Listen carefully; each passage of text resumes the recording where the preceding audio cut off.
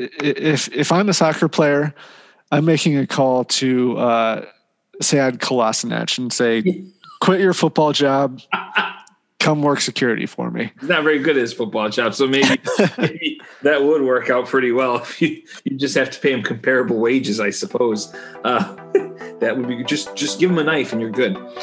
On today's Footy Corner, Arsenal get the best of Mourinho's Spurs in a North London derby without their captain. Sheffield remains at the hecking bottom of the league after being destroyed by Leicester in their first match post-Wilder. Moyes loses at Old Trafford again, Lichtsteiner makes watches now, and diabetes causes racism. Along with the typical comments, Mount Rushmore, Nonce of the Week, predictions, and Gambling Corner next.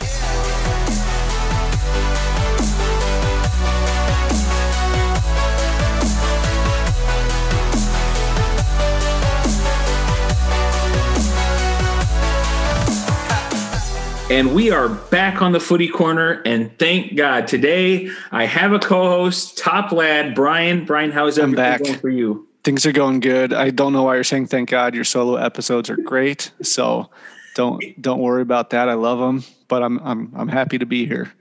It is nice to rant, but it's even better to have someone on the other end to speak to and talk back and not talk back, but answer questions. And, I could only rant for so long. So solo episode. I think the last one was more juicy than the one before, but I think that tends to happen when Arsenal doesn't win.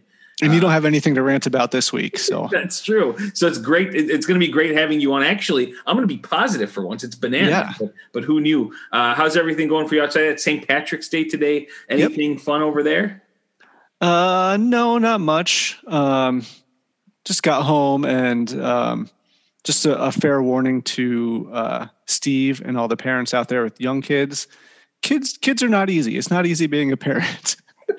Johnny asked Allison for a banana for part of his dinner tonight. Mm-hmm. 5 minutes later, he saw a banana on his plate and screamed, "I wanted an apple." And then we said, "No, you asked for a banana." And then that led to a 10-minute tantrum in his room and blah, blah, blah. Bottom line is he got an apple and a banana. Oh, no. Not after quite a long tantrum, like I said. And oh, my God, it's just like. That is bananas, I must say. Got to get your shit together, kid. Pun intended. Oh, yeah. Man. It seems like at every age they have a phase that you have to kind of go over, and it's like they throw something new at you every year. So at least I'm hearing about it, so I'll kind of be ready for it. But I guess you're never. Oh, you won't be ready. You're never truly ready for that to occur. No. So beware, Steve. So that's going on there. That's good on that front. So how are you doing there? Spring break, man, I love it. Oh, nice. So, because we're on spring break, I'll say this. It's funny because then everyone's like, are you just literally doing nothing, basically staying home and just jerking off? Well, not quite. Not quite. I'm getting to catch up to all the other things in life. So it's like, it's not like I'm completely off, but I've gotten to take care of some nice things in this room that I record in, this office, it's also where I record my classes. And so I finish a class. I do notes, like hand notes. I kill a lot of trees. My bad. Shout out trees. And shout out trees. Hey, there are more of them being killed for brackets these days than my killings of them. So, I dump the notes on the ground here, and then, I say I'll get to it later, but I get so busy. There's just piles of papers. Yeah. I had old mail that had piled up. Like a lot of the mail I'll file away because I'll get the same stuff electronically, which I need to probably just decline getting the real one. But I file it into my folder. I had so much. So yesterday all day I did that. On Monday I took care of a lot of wedding stuff, so we'll get a lot of good wedding updates soon. We're going to get a code for the hotel pretty shortly. We moved real fast on that here in the past couple of days. Can't wait for that. We're getting fast on the invitations, and there will be flight information by next week for sure. So we're about to purchase on that. And it was funny that was brought up in the chat today. So it's funny because there wasn't much. I wasn't on my end able to do a lot, and I felt bad. And of course, Caitlin was like, "Do you not care about this?" You know, I was like, "No, I promise." I just literally am so, because when you have 2 new classes with school and stuff. So I've shown her, I think in the past, what are we now on, Wednesday or Tuesday? Wednesday. There you go. Spring break. Yep. I've shown her the past 2 days.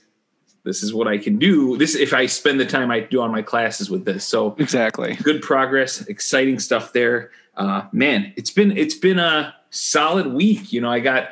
We'll jump into it here in a second. Arsenal beating Tottenham. Yep. The selection show, the NCAA tournament looks like it's going to happen this year. And yeah, man, I'm fingers crossed. I'm just excited. Yeah, just happy. Good stuff is on the horizon until the team gets crushed that we root for. But hey, enjoy the ride. You just got to enjoy the ride. So with that said, should we just jump into the North London Derby? Yeah, strap in, boys. This is going to be a long episode. Absolutely, I can already tell you, there's a lot of shit to cover. There is, and it's a lot of interesting shit. And starting with this one, it was on Pi Day. Big math guy. Yep, love Pi Day. Pi Day. It's a beautiful thing. So I already had started my day perfectly, and it got even better when Arsenal beat Tottenham 2-1. Eric Lamela with one of the wildest goals you'll ever see, like in the 33rd minute. We'll start with that one. We'll just talk about that at first. What did you think when you saw that Rabona?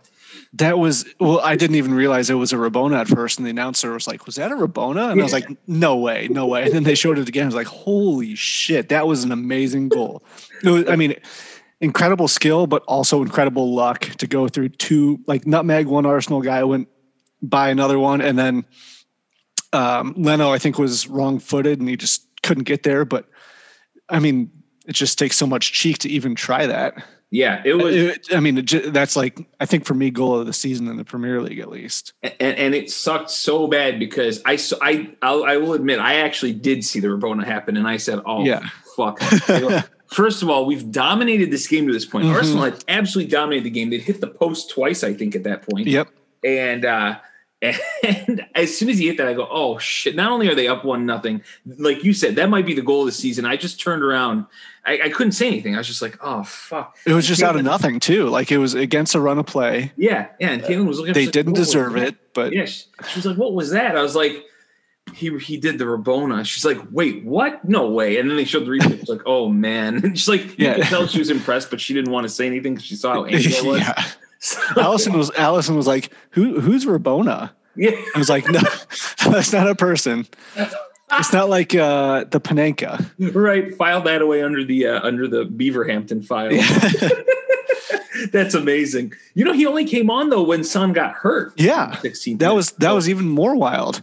He came on 16th minute, scored a Rabona on the 33rd, and then got sent off in the 76th minute. Absolutely. So we'll just talk about that too. Wild game. It was. He's the first Spurs player to score and be sent off in the same Premier League match since November of 2012.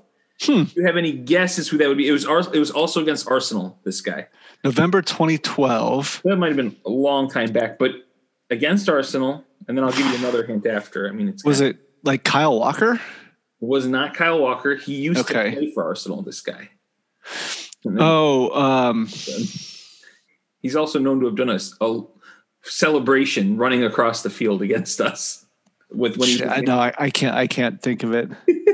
that would be Emmanuel Adebayor. Adebayor, yes. Okay. I knew. Okay. Yeah. I should have gotten that. He was the last one. No arguments on that second yellow, though, right? I think that was no. He punched the guy in the face.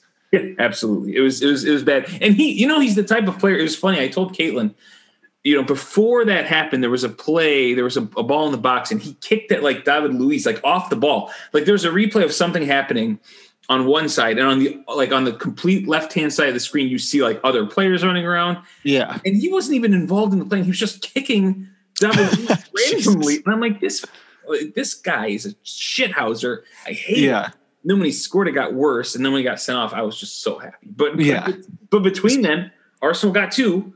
Odegaard. Deserved. Yes. Odegaard got the deserved. And it was funny because of all the chances they had, it had to be one that got deflected and went in. But Tierney completely washed Doherty all match. And he did on that play. So that was a pretty good goal. I'll give him the credit for that. Lacazette getting the pen. Now, a lot of controversy on if that was a penalty. What was your thoughts on that one? I thought it was a clear penalty. Mm-hmm. Yeah, I agree too. I just want to make sure I'm seeing things out of Arsenal-colored glasses. I had 4 or 5 people text me and be like, "That is not a penalty." So that was where Lacazette he had a touch on the ball and it was going wide of the net, but he still gets clattered by Sanchez. Right, and that gets called anywhere else on the pitch. Yeah. So why wouldn't that be a penalty? Yeah, I don't see the debate. That's clear penalty. Okay, good. I'm with you there because also I saw that happen last year to us where I think it was Danny Welbeck of all people, when he was playing for Watford. He was in and David Luiz tackled him like he had shot it, and then Luiz tackled him, and then they gave it. I was like, well, that's the rule. You do it anywhere else on the pitch, they'll call it a foul. So you do it there. Yeah. That's okay. So no debate there. I'm glad that happened. Not that happened, but there's no debate. Did you happen to catch one more thing I want to ask before we talk about big picture stuff? Harry Kane, at one point in the match, he did it twice actually, but the second time was highlighted by TV a lot, where he ran into Gabriel after he had cleared a ball. That looked really, really wild to me. Did you? Maybe I don't think I saw that. No, I didn't see that. There was one where Gabriel chasing the kids. Yeah, I don't blame you. There's one where Gabriel clears the ball, and Harry Kane, to me, it looked worse than what Lamela did. Absolutely like a football. Like you see a lineman sack the quarterback after he gets rid of it. I think I did see that. Yeah, into him. I'm just sitting there. I'm like, there's nothing. I saw that after the fact. That was Harry Kane, fucking mouth breather. He's a shithouser too.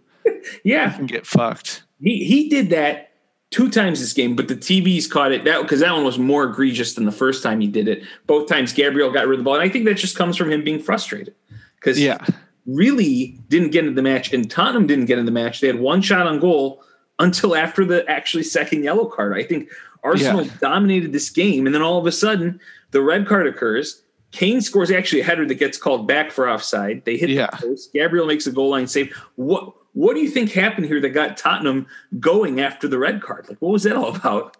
I don't know if Arsenal just got complacent. They're like, okay, we're up a man, we're up a goal. We can just get complacent. They just underestimated how hungry Tottenham were to get a goal, to get an equalizer, which you're in the North London Derby. You can't get complacent like that at all. That was just bad by Arsenal and Tottenham. Damn, they were close. So I don't know if that's coaching or if it's the players or what, but it was scary and I'm sure frustrating for you, but luckily they came out with the win. Yeah, I was going to say the team looked very nervous passing the ball. It's as if they looked scared to make a mistake. And, they almost undid how well they played. To me, they played such a complete match until they went a man up. So that was, it was pretty big. Yeah. I didn't understand it. I just found a video of the challenge, Harry Kane's challenge on Gabriel. Oh, yeah, okay. Gabriel. It's ridiculous. Kane isn't looking at the ball. He's looking at Gabriel and he just runs into him shoulder first, his shoulder into Gabriel's head, basically. He could have hurt him. What a fucking see you next Tuesday. Yeah, that was a scum move. Actually, I even heard, so the Guardian, shout out to the Guardian podcast, they have a guy that's a Tottenham fan, and he actually even said that was not a good play. I'll admit that was bad. So yeah, that's shit. That was kind of crap. So let's kind of, pull back. So that was the match pretty much in a nutshell. Arsenal dominates for a long time. Tottenham almost equalizes 2-1. I think it was a deserved win. Yep. Post-match, I do want to talk about this real quick. The whole Gareth Bale, Jose Mourinho saga. Bale got pulled out, I believe, in the 53rd minute. Mm-hmm. It was early in the second. It was early, yeah. I recall. And, even the announcers were kind of slagging him. They're saying, he's kind of just meandering around. He wasn't doing much. But Mourinho post-match mentioned even that at some points in the match, he thought that some of the big players went hiding. To me, it looked like he's referring to Gareth Bale. Do you think he's talking about Bale specifically, or do you think pretty much most of the team minus Lucas? Probably most of the team, but definitely Bale. Mourinho doesn't mince words. He does his bullshit comments and news conferences and stuff. There's no way he knows what he's doing. He knows everyone's going to think he's talking about Bale. So obviously he is talking about Bale. Mm-hmm. So it seems like a dumb thing to say because Bale has been one of the best players for the last month. Mm-hmm. So I don't know. Yeah, very interesting. It's a press conference we're used to seeing from him. It was actually only the second time I think he's lost to Arsenal in 19 matches. So, you got to understand, I guess he's not used to it. So, in the first half, he said big players hid. In the second half, he blamed it on Michael Oliver specifically. He's calling him out by his first name. It's Jose Mourinho in a nutshell, forget what it is. But to just kind of wrap this up with these two teams, and you could mention whichever one you want or both here. Where do you think this leaves these two sides going forward? I think they're still both going in the same direction, which is they're still both improving. And with a derby match like this, you never know what's going to happen. Mm-hmm. Look at the Manchester derby from a week ago or last match week. I don't think it's really an indication of what's happening for either of the teams. I think both of them will continue to move up the table past the Aston Villas and the Evertons and maybe even West Ham. We'll see, but Arsenal has a lot of work to do for that. But I think they're still coming into form and realizing their quality. But on the other hand, I'm just going to go completely against what I just said. Both of them are still in Europa League, whereas some of the other teams they're competing with for spots at the top of the table are not. So they have a bit more match fixture congestion to deal with and more rotation that they have to deal with. So I don't know. I don't know if I think Tottenham will make it to top 6, top 7. I'm not sure about Arsenal. Mm-hmm. They should. Maybe they'll crash out of Europa League or they'll win Europa League and not worry about their league standing. So I don't know. I will say this about these teams. I think Tottenham, they're a bit roller coaster-ish. They lost 5 of 6, and then I said that on the podcast, and of course things will go the opposite direction. And they won, I think, 5 in a row, including all competitions. Yeah. Something about that sort. But then people complained, well, maybe the quality wasn't great. And a lot of people saw this match as the chance for Mourinho to show, okay, against a decent side, we can attack just like we have the past 4 or 5 matches, which I thought they showed some good onus in attacking with Gareth Bale, as we mentioned. There were a couple matches Dele Alli came in. Lucas Moura has been pretty good as of late. Yep. And I thought this was just a step back for them. So we'll see how they recover. Of course, they have Dinamo Zagreb on Thursday tomorrow. And I think they'll finish that job off. I think they could rest players because they have a weekend match. I honestly wouldn't play good. They're good players in this match if I'm them. But Arsenal, on the other hand, I don't know why. So here's the thing. I don't think there's any chance of them getting top 6 or whatever. And that's not because they're not good enough to win matches down the stretch. I think they're too deep of a hole. And they have a couple matches coming up against some good sides, but 6 of the last 8 are against bottom-feeding teams. I think the only teams who play at the end are you guys and I don't know, some other good team, Leicester maybe. But outside of that, they have a really good end of the season. All I want to see them do is get momentum. I've noticed the difference in watching them, even from last year when they were getting results, to this year in getting the results. And in between there was that bad stretch. But last year when they were getting results, they had 40% of the ball. The midfield looked a bit shambolic. I'm telling you, man, since that Boxing Day match, since January, with that 1 week exception where they screwed around with some red cards, I have really enjoyed watching them again. Yeah. And I think they've been fun to watch, maybe more exciting for a neutral. Honestly, if I were neutral, I wouldn't have watched a damn game of theirs, 5-6 months ago. I think they're really boring then, but I just get excited to watch their matches. And I think a lot of it has to do with Partey being available in the midfield, and the addition of Martin Odegaard, I think, has done a lot. Him and Smith Rowe, you could play you play Smith Rowe out on the wing. You could interchange Pepe, and even Willian has looked better lately, I think, because not so much is expected of him. He just kind of comes in as a sub and can zip around. How much, the last thing I'll ask before we move on, how much should Arsenal do from what you've seen of Martin Odegaard? And I know it's going to be hard to get because he's only 22, and Real Madrid should probably do as much as they can to keep him. But what should Arsenal do? How much should they try to buy this player with how he's been playing for them? Well, I thought I saw they were either trying to or they did extend his loan for another season. I think I think they were just trying to. I think they're either attempting that or they're going to try to outright buy him because they really like what they've seen. And he's been a up and coming wonder kid for like 4 or 5 years now. Mm-hmm. Hasn't really done much in La Liga. Mm-hmm. He's had some flashes, but I think he was on loan last year to some other La Liga side, Real Sociedad maybe. It was.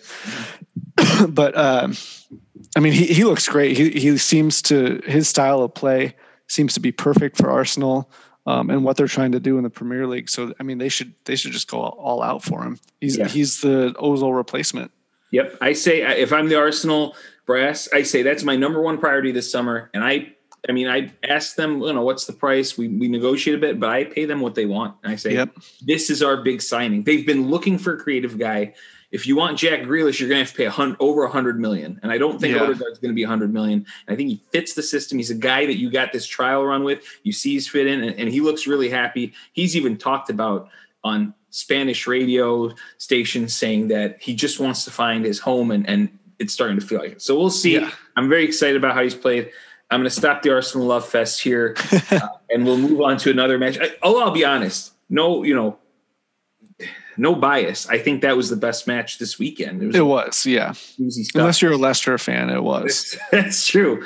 So we'll move to one that actually had implications on the table to a decent extent, but again, wasn't too great of a match, I'll be honest. Man United and West Ham, I expected a lot more out of it, and all that resulted from it was an own goal from Craig Dawson in a United win, as I said, 1-0. And, Moyes had his chance for revenge, but to be fair to him, he didn't have Jesse Lingard since he was against his parent club. And it really showed to me, and I'll quickly give it a recap of this match. I felt like West Ham didn't offer anything. I mean, they were bad.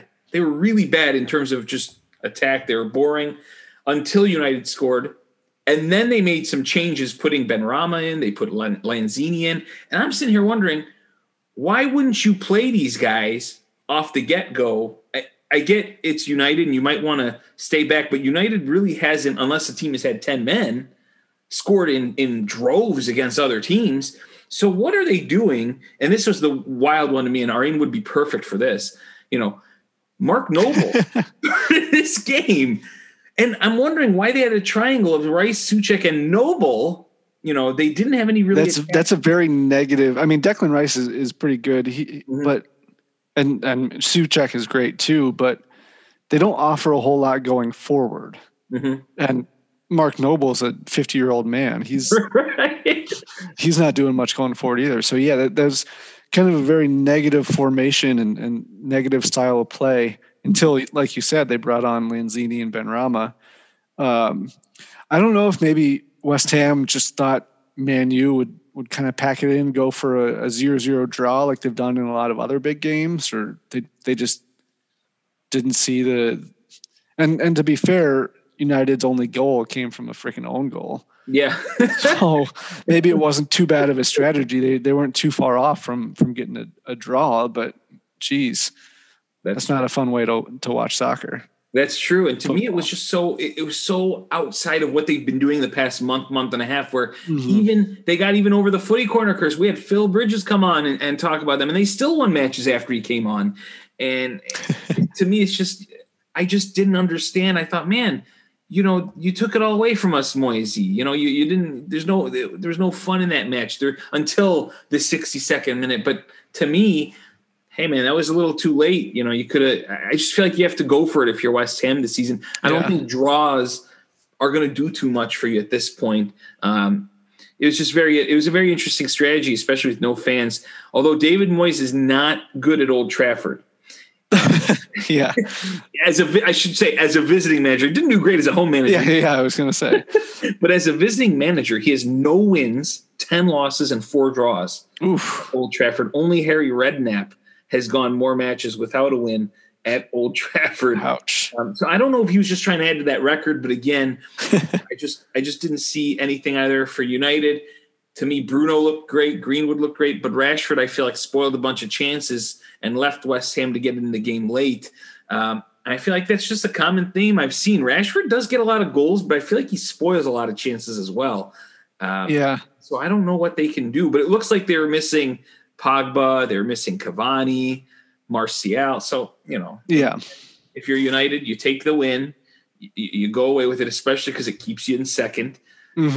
So I think this pretty much, in essence, I might be speaking too soon. I might be cursing them, but I think this kind of seals Champions League. I mean, they have 9 points up on West Ham, about 9 games left here or there. I guess teams can come back, but I feel like this kind of seals up Champions League for United. Do they really have much else to play for aside from just keeping that league spot, in your opinion? No, they're not going to challenge City at all. Mm-hmm. Even if they win their game in hand, they're 11 points back with 8 games to play. That's not achievable, especially since they already got their 3 points against City. Yep. And, that's the biggest thing when you're trying to catch up is if you play them and you can get 3 points when they get 0, you can't. I mean, City's going to get at least a point in every other match that they play the rest of the season. So, I don't think they do have much to play for in terms of the league. So go for Europa League glory or pretty much. I feel Cup. like that, you do that, and then you just try to maintain your top maybe 3 because you don't have to qualify for 4th spot. But I thought they moved it so that even 4th spot doesn't have to qualify. You might be right, actually. They might have done that recently. You might be right. My team's been out of it so long, I have no idea. Yeah, that's true. I'm used to us being in that qualifying round. So I'll, when we eventually get to 4th in 2037, I'll let you know. But Yep. The top 4 from Spain, England, and Germany and Italy go to the group stage. So 16 teams from those 4 countries. So they decided to make life easier after we stopped getting 4th. I see how it is. Thank you, FIFA, or UEFA, or whoever did this. Just before we go, speaking of West Ham, it looks like their best shot at this point. I mean, they're only 3 points out. I get that from Chelsea. But the way I think some of the teams above them are playing, it's not really about how they're playing. I'm basing on how other teams are playing. Is their best shot maybe, getting into Europa? Or do you think they still have that small chance of getting in Champions League? Because their schedule, I know their next match is against Arsenal, which I know it's below them in the table, but still pretty solid side from time to time. They're playing Leicester. They still have Chelsea.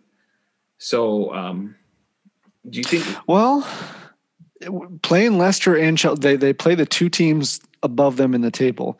Mm-hmm. So anything can happen. They shouldn't win either of those games, but if they do, then they're in with a shout to maybe get a Champions League spot. So you can't count them out yet. So, and they don't have any other competitions going on now. Their sole focus is the Premier League and getting top 4. So you are right. You can't count them out, I don't think. You're right. Aside from Leicester, I think they're the only team really around that group. Maybe Everton also that doesn't have to deal with other matches. But you're right. That's true. So we'll see how it goes. A team they're competing with, Leicester, big win for Leicester in terms of, not who they're playing. They're playing a pretty shit side. Yeah. But I think getting to that 56th point, winning again, 5-0. Iheanacho had a hat trick. Ayoze Perez a goal. You throw in an Ampadu own goal. And it was basically Leicester domination from beginning to end. We'll get into the Sheffield side of things here in a second. But Kelechi Iheanacho, hat trick here. He scored goals in 3 straight matches. Are we seeing him? Is this a flash in the pan? Or are we possibly seeing him grow into that striker role that Jamie Vardy had as maybe Vardy starts to, fade and age and maybe in play as he hasn't scored too many lately? He was active in this game, but didn't get on the score sheet. Based on past performances and history, I think it's a flash in the pan. Mm-hmm. I think Iheanacho had a good run of games at Man City there 3 or 4 years ago, and he was like the hot new shit. And and then he left to Leicester, and he's been quiet the last 2 seasons, hasn't done shit. So, unless he can keep it up for the rest of the season. You need to see. I need to see more. It's 3 games. Great. Who have you played? That's true. That is true. A game against Sheffield, who had a new coach, which I'll get to in a second. Did we overplay the late season demise of Leicester possibly? Because now, since we did talk about it, they've gone on a bit of a winning run here. I know there's still time for them to collapse, but they've taken 7 of their last 9 points. But those were against Burnley, Brighton, Sheffield. So that's why I ask, is the late season demise, is it possibly still on, or did we overplay that? No, I think, they have a tough schedule. So they do. They do. Man boy. City, West Ham. They play, United, Chelsea, Tottenham. The last 3 games. Just look at the last 3 games. It's United, Chelsea, Tottenham. That's at Southampton. Well, last season they won, I think 9-0 at Southampton. So True. maybe that's not too bad. But yeah, Man City. That's not easy. If I had to put money on it, which I definitely wouldn't put money on it, I would say they would collapse again. I don't think they're gonna. They might hold on to 4th, right? But even then, with this, I didn't realize how brutal their schedule was. It is not fun. I will say this: 538 still has their chances at 70% of making the Champions League. So, but they're good. They're good enough too. I'll give them that. But based on last year, what happened last year to them, I don't know. Yeah, I don't think so. I hope they do. I like Leicester, so I hope they stay up. Yeah, I agree. Stay up, not obviously not relegated, stay up, but Champions League. I think it'll be fun to see them there. We'll see what it'll be interesting to see what they do this summer. I feel like they're a team that's made some good moves always. They did beat a Sheffield team though that had a new manager, Paul Heckingbottom, which is like the most British name you could ever think of. Before we eulogize our boy Wilder here real quick, I will say this about Heckingbottom. I mean, it's a tough situation. You come in, you're managing one of the worst teams, but Sheffield never lost by more than 3 goals under Chris Wilder. The first game that this lad comes in, they lose 5-0, and this was their worst loss since September of 2008, 6-0 against Arsenal. Worst loss in the Premier League? That was actually in all competitions. Premier League. Okay. Wasn't even 4. If you go back, it was a 5-0. I don't remember who that was against, but yeah, because I was going to say they haven't been in the Premier League Correct. Much recently, but that is true. That was in all competitions, but even before that, I mean, it's been a long time. My question for you is, because here's the Chris Wilder kind of resume, or a quick little note I want to say. He joined Sheffield United in May of 2016. And only Pep Guardiola and Jurgen Klopp have won more league games across the top 4 leagues the top 4 tiers, I should say, of English soccer since that time. This is a team that kept going up the ranks, right? They moved up. Didn't they move up from League One to Championship and then Championship to Premier League in this time that he was there? I believe they did. And they played really well, I think, until they lost fans. So do you think they got rid of him too early and that he didn't get his chance, considering that's a team that performed better under certain circumstances? And I know you don't have time because if you get relegated, you're back down, but who's to say he wasn't the best option to bring them right back up?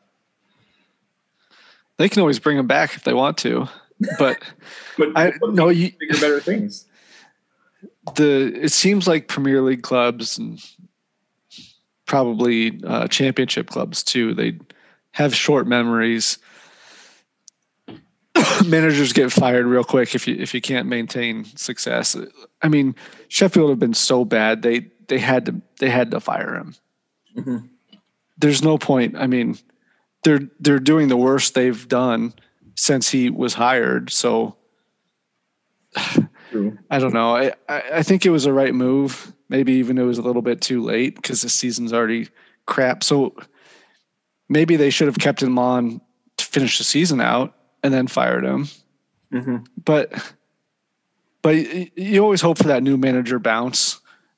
Maybe get a couple of cheap points with the new manager bounce, and maybe get a Hail Mary miracle to stay up. But it's really too late for them. So they're getting relegated regardless. So yeah, I don't know. That's just what happens when teams are doing this bad. Yeah, that's what got me. Like, and you mentioned it, they got rid of him too late. So in my opinion, if you're going to keep him on this long, I just don't understand this move because you know they're getting relegated. We all knew they were getting relegated in December or November even. I mean, they had a couple good games where they came back, and I'm just thinking here at this point, you stuck through them this long, stick through them through the season, and I honestly would have, when the fans come back, I would have given him a go at the beginning of the championship in hopes that he brings him back up, because I think this is one of those situations where if you look in 3 years, Chris Wilder will be in a better situation than Sheffield United. I have a bad feeling Sheffield, I would have thought if they went down, they have a good shot at coming up because of the manager he is. I think when they go down, we're not going to see them for a little bit unless they hit, like you said, unless they really hit with their manager. It's possible they do. There are some managers that are really good at bringing teams up, and we'll see. But I think that is my hot take. Chris Wilder will be in a better spot in 3 years. So we'll see what happens. I think Nikhil even made a cheeky comment on Twitter about next Tottenham manager. So that was pretty bananas. The last thing I want to do before we move on is goal songs. When teams score a lot of goals, we hear the songs. So have you ever heard their goal song? Did you hear? I don't know this song. No. It's called This Girl by Cooking on Three Burners. Cooking on Three. What a dumb name. Versus Cooking on Three Burners. So hopefully it'll play through. It'll be kind of loud. We'll see. But I got a bit of it for you. Those that are Liverpool fans, it's the Genie Wijnaldum song, and I have it queued up to the main part. This was just blurring the whole time during the game because Leicester just kept scoring. Oh no! It went back to 0. Oh, I had it queued up, and YouTube has done it to me again. It made a meal of it. I was so excited. I hit play, and now I'm waiting for an ad to finish playing so I can do it again. But I will tell you, it's a really good song. You haven't heard the Genie Wijnaldum song? Here we go. No. Oh, that Genie. Okay. All right, there we go with that. I'm going to take it off before I get a copyright. I gotcha. Yeah. But that's a weak goal song, I'll say. Yeah, nothing like Chelsea shit. United. No, well, Twist and Shout West Ham. Also dumb. We should do a Mount Rushmore of goal songs. I don't want to do that because Tottenham's is the best. It's true. We'd play chicken and see who takes them last. I know. If anyone doesn't take them, oh my! I hate that Tottenham use that because I love that song. I know, and I always thought it'd be a really good goal song. I've got good goal songs in my head too, but maybe that's for another day. Let's go ahead and move on to another team that had a big win. Manchester City beats Fulham 3-0. Again, John Stones is becoming a top goal scorer for them. Stones and the two forwards, Jesus and Aguero, getting in on a penalty. So it was a 3-0 win. Catch this one. Manchester City has won their last 7 meetings against Fulham. Ready for this? With a 21-0 aggregate. So, I mean, had we known it was 18-0 and 6, surely we all would have predicted 3-0 Man City for this one. I know. Has every match been 3-0? I didn't look that far, but I doubt it. Yeah. I'm sure there was a 5 or 6-0 drubbing in there somewhere. Yeah. But the thing that stood out to me in this match is the bench that Manchester City just put out for this match. And it made me think that their bench would have beaten over half the Premier League teams. Let me go ahead and name you their bench. Their bench for this match: Kevin De Bruyne, Fernandinho, Phil Foden, Eric Garcia, Ilkay Gundogan, Riyad Mahrez, Zach Steffen, shout out USA, Kyle Walker, and Zinchenko. Jesus. Alexander Zinchenko. So that's insane. I will say real quick though, I did predict Man City 3-0. Nice. There you go. So you knew the fact, you were just withholding it. I didn't know the fact. I just guessed right. I mean, it looked like, I guess they're withholding their team for Champions League. I don't know what. I mean, that's insane that they could still roll out the team they rolled out. I don't know why I don't think they were holding out their team for Champions League either, though. That's true. They were already up. What were they up? They were already up 2-0, 2 away goals on Mönchengladbach. Yeah, that's the German team we couldn't get last time. Yeah. Not exactly easy to say, so I don't blame you. So yeah, there's nothing to rest them for, but yeah, I mean, I don't know. It's just to me, it's too easy for them. I'll say if there's any criticism, because there isn't much to talk about. They won 3-0. It was what it was. If there's any criticism, I thought it took them a little time to get going. It looked like it took them about half hour to grow into this match. They kind of woke up I thought Fulham had 2-3 chances to maybe nick a goal, and we saw the match against United 35 seconds. Right? So is that the best chance that opponents have? And if you're a Champions League team, do you say, just run your asses off the first 15 minutes before they've woken up. You just pressure them, attack them, and score, then sit back. Because is that the only way to get them these days? I don't know.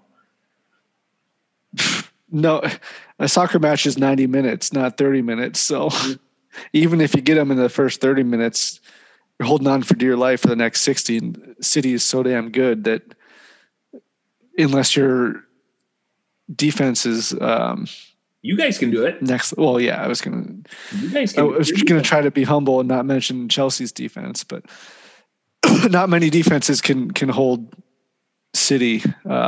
United did it. Keep them at, well, yeah. I don't know how that happened.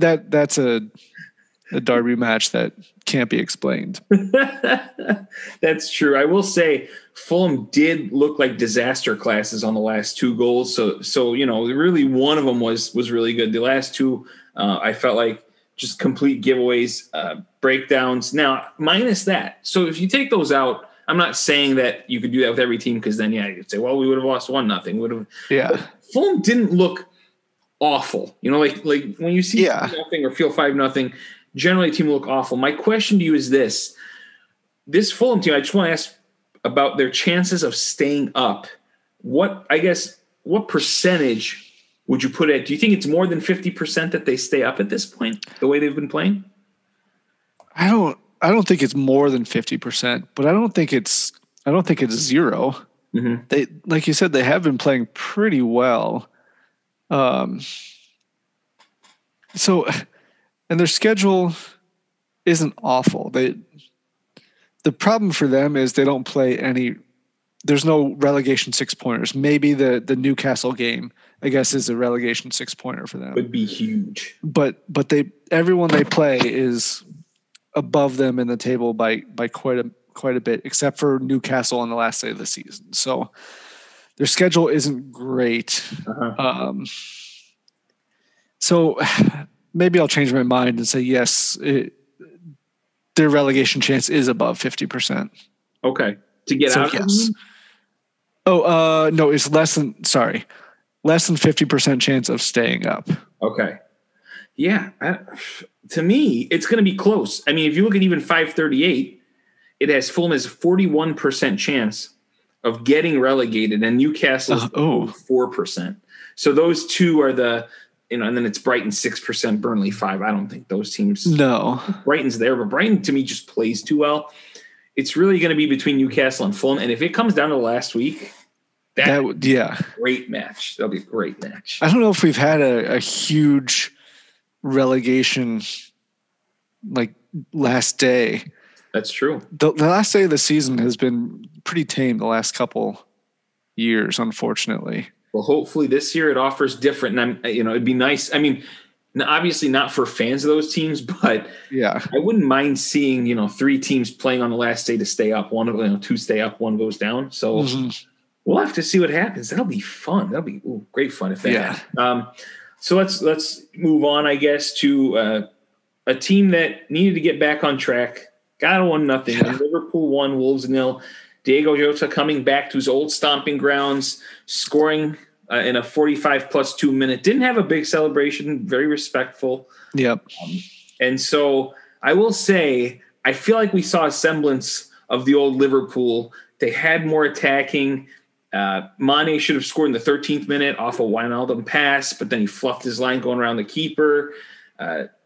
But in general, outside of that and a few other really close chances that they almost scored on or just missed the net, what do you think the key was in them maybe looking like them old selves again? Is it down to how they played? Is it their opposition? What do you think it was in this case? I think it was the fact that they weren't playing at Anfield.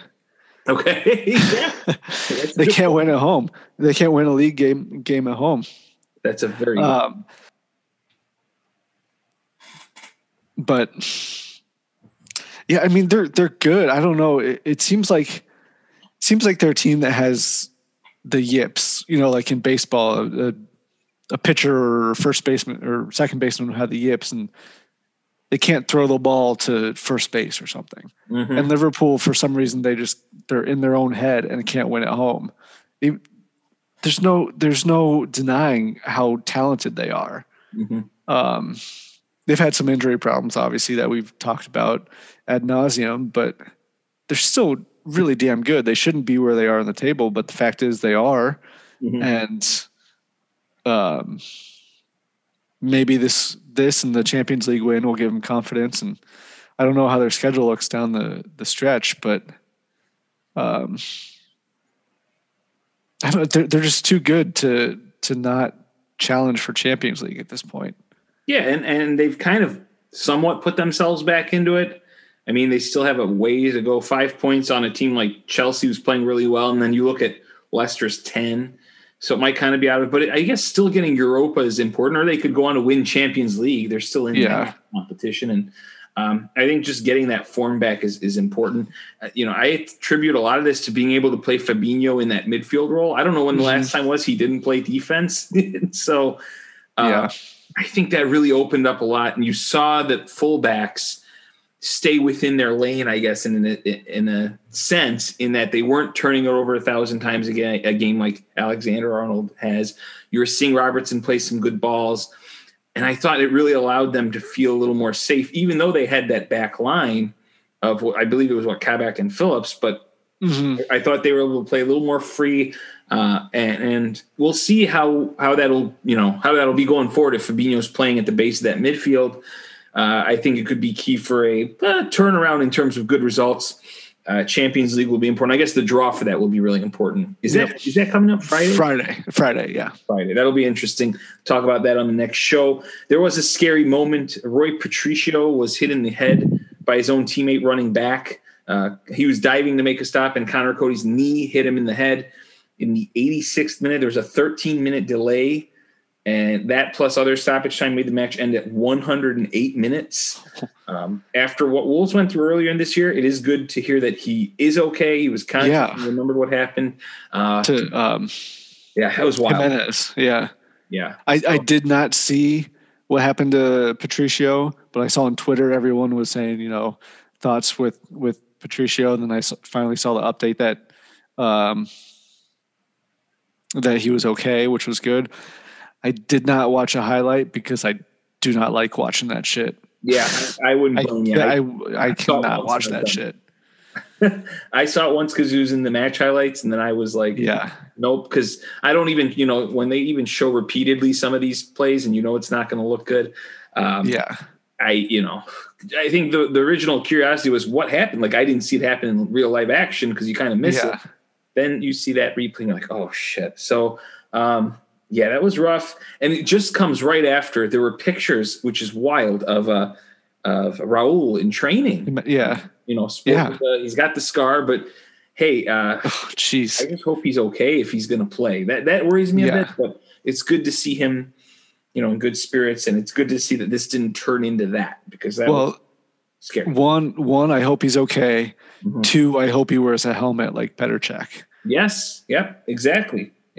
Hey, I mean, no one's going to blame you for something like this. Yeah, exactly. I mean, one of the best goalkeepers of all time wore a helmet. So absolutely. And then he went on to play hockey and did well there. Wore a helmet in that one too. Yeah, exactly. So the last one I want to get really in depth with this week, because it involves your boys. It was Leeds 0, Chelsea 0. There wasn't too. I mean, I feel like at the beginning there was a lot of ball hitting the crossbar. But initially I was looking at the lineups and I saw that Kai Havertz was up front. So what was your initial reaction when you saw that lineup come out and there was no natural striker up in the ninth position? It wasn't too surprising because I've read some stuff in the past couple of weeks about how that is a position Havertz can play, and he can succeed really well in that. Like, I mean, he's played striker. I don't know if he played there too much in the Bundesliga. He mostly played cam and I think right wing. But from everything I've read is that he's so damn good and so naturally talented that he can play up there, and they wanted to give him a chance up there to see what would happen. And unfortunately I didn't watch the game. I was driving somewhere, so I didn't get to see it, but I watched the highlights, and it looked like he had a good presence up there. He was unlucky / should have done better on a couple chances. There was one where he was 1-on-1 with the keeper, defender closing down on him pretty quick and he had to shoot, but he shot it like right at the keeper, tried to go high, and he just had acres of space far post that I wish he could have just curled it in. But I mean, that's getting into the weeds a little bit, but that's kind of indicative of all of Chelsea's attacking forces right now. Is just they should have done better. It's basically all you can say about pretty much everyone. Yeah. So I would be a lot more down on Chelsea if we didn't just beat Atletico Madrid 2-0 today and advance. So I'm pretty happy overall with Chelsea. But fucking Edouard Mendy is the best goalkeeper in the Premier League this year. And you cannot change my mind. Much better than Kepa. Yeah, he is fantastic. He has had more clean sheets this year than goals conceded. Yeah, that's incredible. It is. It really is. Yeah. That's why I shout out Chelsea for helping win me some money today. I put money on them to advance, man. Smart move. Yeah, that was a good bet. I'm just a pessimistic fan of all my teams, so I'm always nervous about going into any game. But Chelsea's defense is really good, and it starts with Mendy. He made some great saves against Leeds, some great reaction saves that were just kind of out of the blue, and Leeds should have scored, but they didn't because of Mendy. So Chelsea's defense is just overall great, and it's just a blip. I think they'll continue to do well. They'll win some more games, and I feel like a broken record saying they just need to find their attacking boots. They need to find the back of the net and start scoring. So. Yeah, I mean, you've seen the chances materialize somewhat. It's just not going in right now. But yeah, under Tuchel, they're now unbeaten after the win over Atletico today, unbeaten in 13, and that's the new Chelsea record there. Yep. He took the record from Luis Felipe Scolari, who had 12. So you're feeling good about Chelsea. Now we'll move to something you might not be feeling as well about that Werner bet. We're for sure drinking Malort, aren't we? Yeah, we are. Yep. So you'll have to. I don't know. I mean, we'll have to get together at some point, maybe. We could do it during bachelor party scenes. I mean, that might be a long time from now, but we'll get together. Yeah. Hopefully, we'll definitely get together before then. But no, it didn't. Well, Steve has to do it with us too. Didn't he join in too? True. That's true. Absolutely. Yeah. So absolutely. Maybe I'll take a day trip up to Chicago after we get vaccinated or something. Absolutely. We'll find a way to get Allison lets me. We'll do our Malort shots. Maybe for like a big event there. Maybe for like a day of Euro matches. Yeah, that would be great. Because the Euros are happening still as of now. I do want to point this out because it did occur on. You did mention you don't mind doing the Malort shot. I wanted to bring this to everyone. Well, I do mind it, but you don't mind it if they finish top 4. Oh, yes. Right. You mentioned that a few days ago on Twitter. Also, there's a brief small spat, I guess, in which we patched things up. Me and Jeff patched things up. You did. I just wanted to share what Jeff said. Jeff said that Hakim Ziyech plays like somebody was downloading Mahrez and stopped at 30%. He did score today. Yeah, he did. He did score today. But you made some good points in that. I think the main thing that you mentioned that I thought was very important for people to realize that he hasn't had a full season in the Prem. He's been dealing with injuries. And speaking of Riyad Mahrez, as you said, I mean, really until last year, maybe even this year, he really wasn't doing too much for them. Yeah, he wasn't City's like starting right mid, right winger. Correct. Ever since he signed until he still kind of isn't. Mm-hmm. There's a kernel of truth to that tweet that Jeff sent, just based on Ziyech's performance so far this season. But like you said, and like I said on Twitter, I think he hasn't had a full season. Right. I don't know. It just triggered me that morning for some reason, and I got a little salty. But good banter. Good banter. Y'all talked about living in places. And Nikhil did say that Ohio has its good spots. He was with you there. He enjoyed his time. I mean, shout out Nikhil for bashing on Evansville as well, one of the worst cities in the world. Oh, we gotta whenever Jeff comes to the US, we're gonna take him to Evansville. Oh God! I thought we want him to like the US. That's maybe. We'll see how he's talking when it comes. I will also say. I think that's really it for this match. Do you have any? Yeah, there's not a whole lot to talk about them. It was pretty boring. There were a couple. Skim over the rest. There wasn't too much that went on. Everton, Burnley, wild result there. Everton 1, Burnley 2. Wood and McNeil scoring some really nice goals. I thought yes, especially good. Nice curler in the upper 90 there. Calvert-Lewin got 1 back for Everton. But, to me, this is not good enough for Everton. If they want to be in the top 4, they can't be having results like this at home against Burnley. So my question to you here is, does this really, cause a big hit on Everton's hopes of getting into Champions League, maybe even getting a European spot? Because this kind of effort is awful. Yeah, I think they're going to struggle for a European spot, for Europa League, with who's behind them and who's surrounding them. Yeah, it's huge. Injury to Pickford definitely isn't ideal. I'm not sure. I didn't see how serious it was. If it's going to be long term. Yeah, I mean, he did give up 2 goals, but like you said, those 2 goals were kind of worldies. They were especially McNeil's, like you said. Yeah. And I don't think Pickford was at fault for Wood's goal either. Mm-hmm. So, and to be fair, Pickford has been pretty damn good this year. Right. But so that's definitely not good. I don't know if you know how long Pickford's going to be out, but I haven't heard. But to me, what was more concerning was the form of Everton at the beginning of this match. I think Burnley hit a post. They had a handball shout that Steve mentioned. I don't know what handball is. I'm going to stay away from that debate because we all know how to play the handball rule. And I really think, man, I mean, Burnley could have been up 4-0 at the beginning, and they really blitzed Everton. And going to 5:38's projections, you ready to hear this one?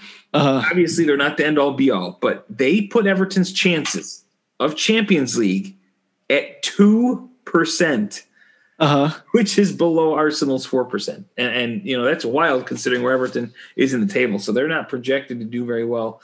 And to me, I think they're maybe in some deep trouble. So I just did want to mention that very briefly. Anything else you want to add about Everton or even, I guess, Burnley to an extent? Yeah, just an insight into recording right now. I've taken the computer into the bathroom, and I'm going to try to piss while Afshin's talking, and I'll be on mute just because I've had 3 beers already, and I'm about to drink my 4th, so I need to make some room. This would be the first that happens. This would be the first. So what I'll do is I'll go ahead and round. So there's nothing. Well, I was going to say real quick, Burnley is just it must be so frustrating to be a Burnley fan because they can pull out a result like this where they win 2-1. They could have won by much more, but they're still just a shit team, and I don't understand it. Yeah. So, and real quick, just it made me think of this. For some reason, I must have been watching a Burnley game a couple weeks ago, and Johnny was watching.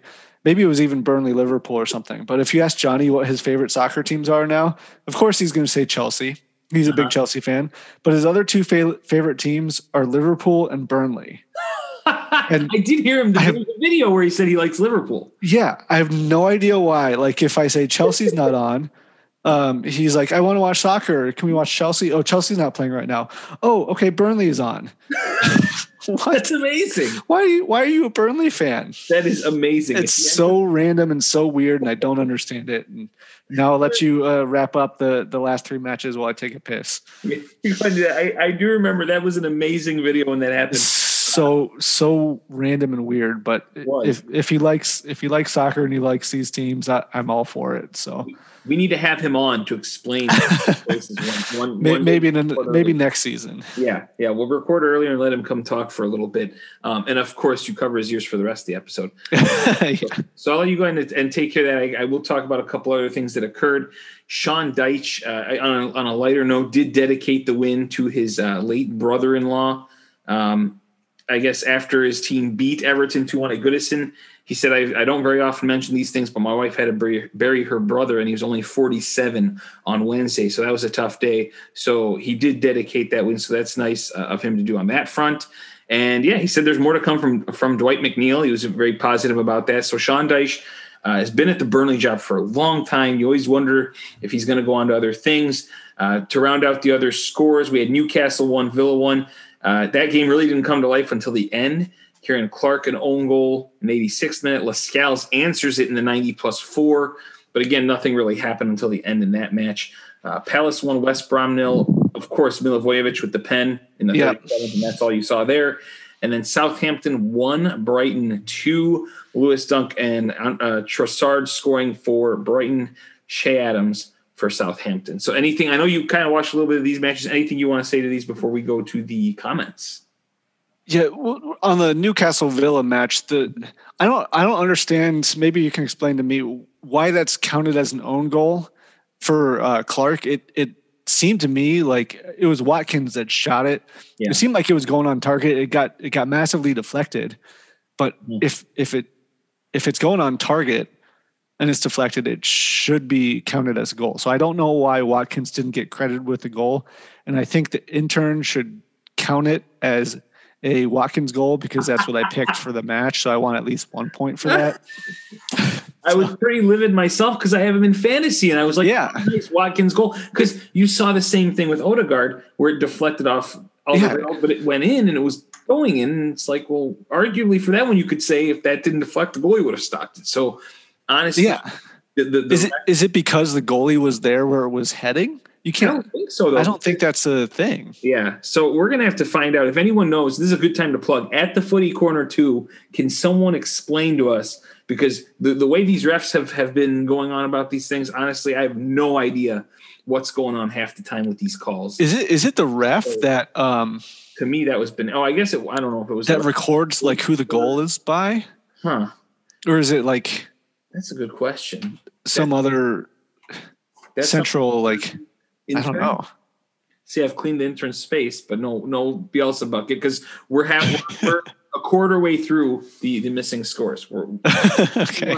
With my help because I had the intern put together. He owes picks to me too for my email pool. That's true. I might just send that myself then. Forget him. Okay, fair enough. Forget him. It is your fault, not the intern's fault. That is true. I thought maybe he could kill two birds with one stone. That one is on me. I'll give it. But yeah, I if someone can tell us at the Footy Corner 2 what the deal with that is, we'd love to hear. Yeah, that's the case.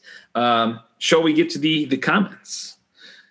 Let's do it. All right. There was a little talk. I thought it was a pretty cool debate. Briefly, the poll of who would you have taking a pen to save your life, Bruno or Jorginho. Bruno wins 67% to 33%. Got 2/3 of the votes. I thought the most interesting thing was that you actually, as a Chelsea fan, picked Bruno. Steve picked Jorginho. But you agreed with is it the pressure situation that you agreed with what I had said, that he makes it against kind of big teams in big games, or that his percentage was higher? I don't remember exactly. Your argument was so like spot on that I just had to agree with you. I mean, he's been really good. He had a couple misses and then he got taken off pens, but he's taken a few. He's got put back on them and he's made a couple in a row now. I'm trying to find my tweet for that. Well, you said I voted for Bruno for the same reasons. Oh, because of what you said on the pod. That's right. Yeah. And Steve said the skip step is lethal, but I thought Bruno somewhat does have a brief skip step. Yeah, I thought he did too. They're very similar styles. Yeah.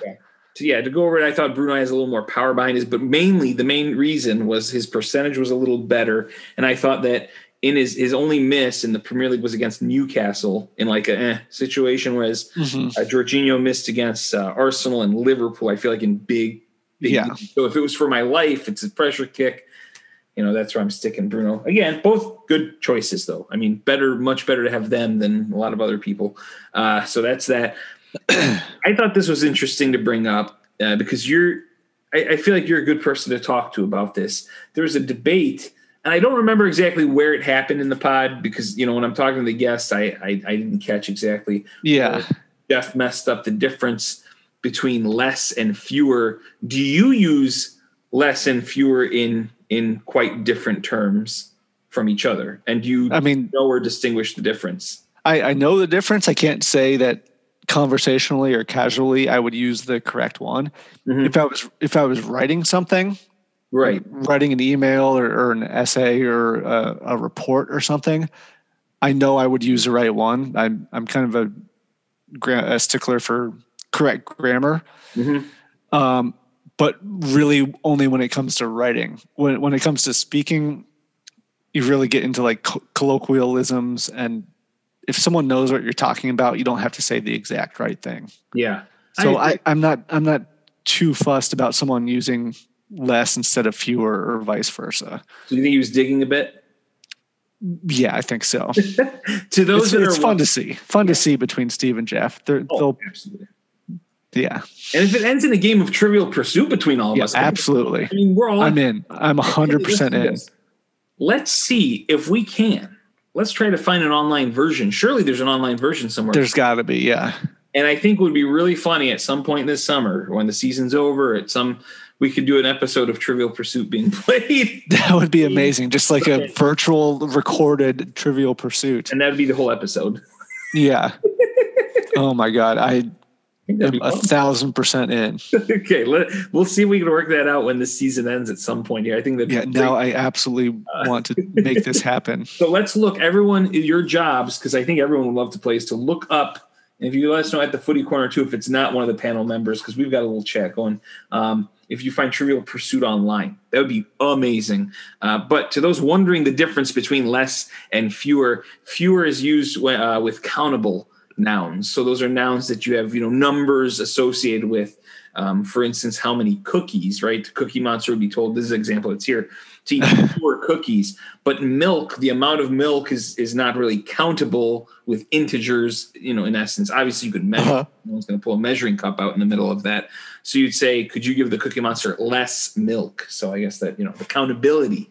Interesting. Use fewer for something that's countable. I didn't know the exact rules, but now that I think about it, I think, maybe that's how I was using the context for it. But I thought that was just neat anyway. Yep.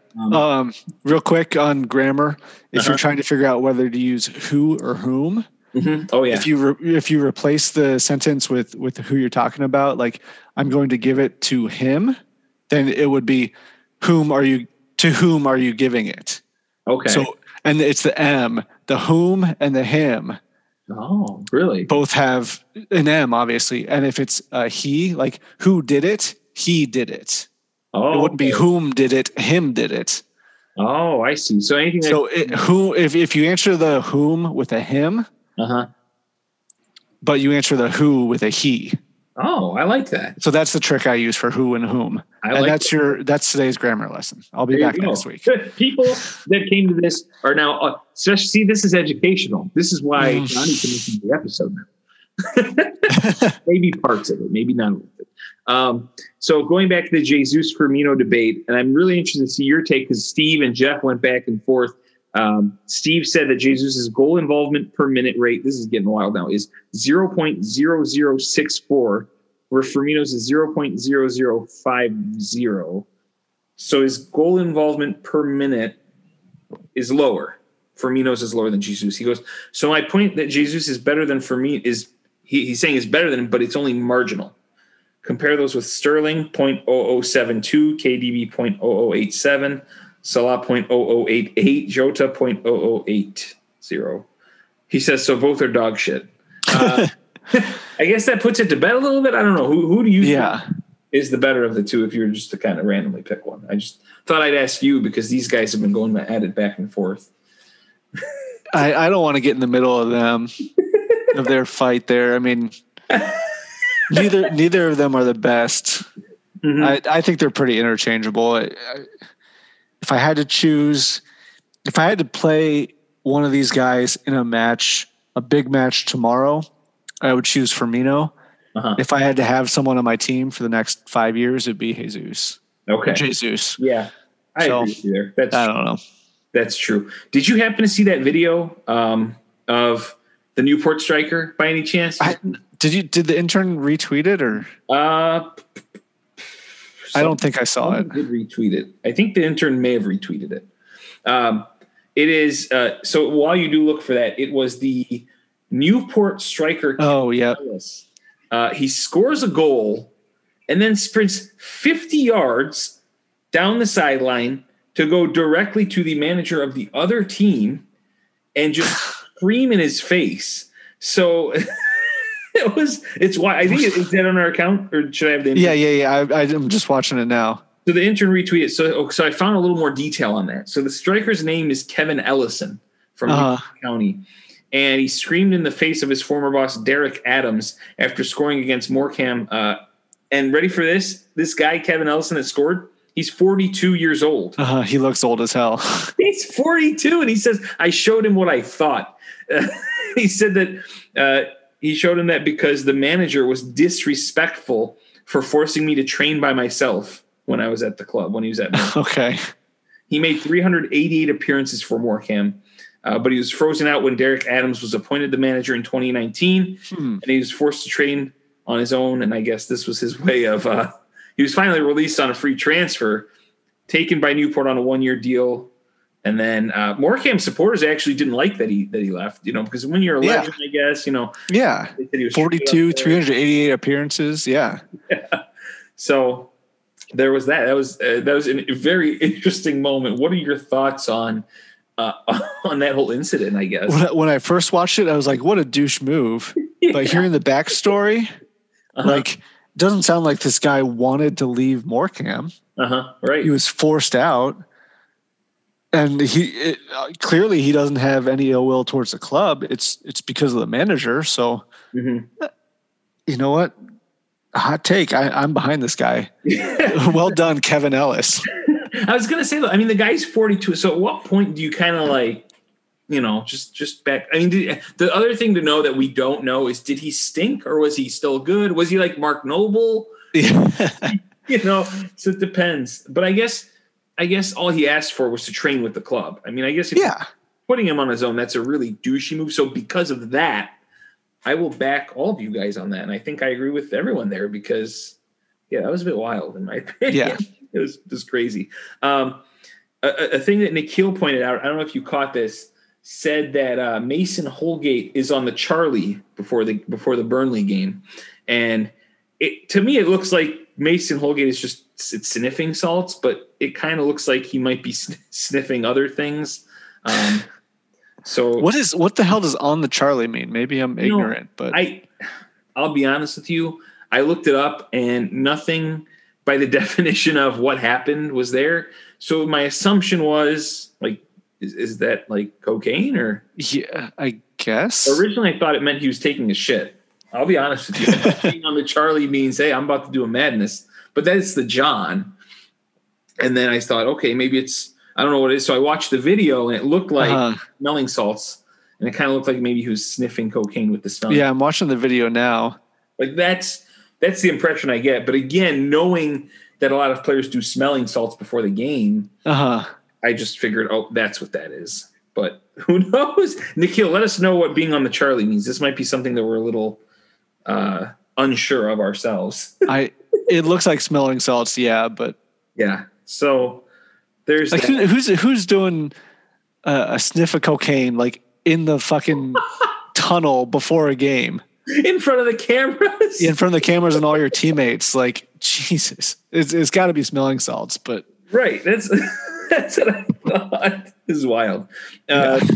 To move on, another quick, little cool thing that happened, I think would be very interesting. I wish we could see the results of this, but the Premier League is sending surveys about improving VAR to all 20 clubs. So again, they're set to send this survey to all the 20 clubs to request their feedback on ways to improve the use of VAR. Sky Sports has confirmed this. Clubs are going to receive this survey within the next week here coming up. And they can suggest improvements around subjective calls for the 2020-21 season.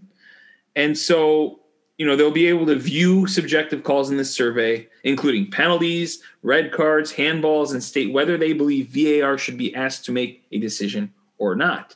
Again, it's part of their effort to try to find consistency in decision-making. So I'll give them credit for doing that because VAR has been behind some controversial calls, as we know. My question to you, Brian, first of all, do you have any take on this? Are you happy about this? And then I have a very important question after this. It's fine. Mm-hmm. I feel like it's an empty gesture. I don't think they're going to take anything into account for real. Mm-hmm. They're just going to do what they decide to do anyway. So yeah.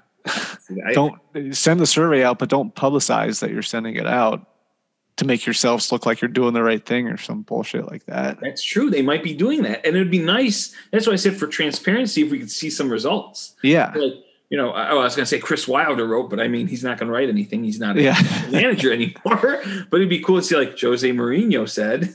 Yeah, exactly. So my question is, if you were a manager, so if they said to you, Brian Moore, and you're managing one of the 20 Premier League teams, doesn't matter which one, what would be the one thing you would put on your survey answer that you'd suggest to the Premier League? My biggest beef with VAR is extremely close offside calls. Okay. I don't really care too much about the subjective things. Make a rule and stick with it, whether it's right or wrong. Change it the next year or whatever, like handballs, penalty calls, whatever. Just make a rule and enforce it consistently.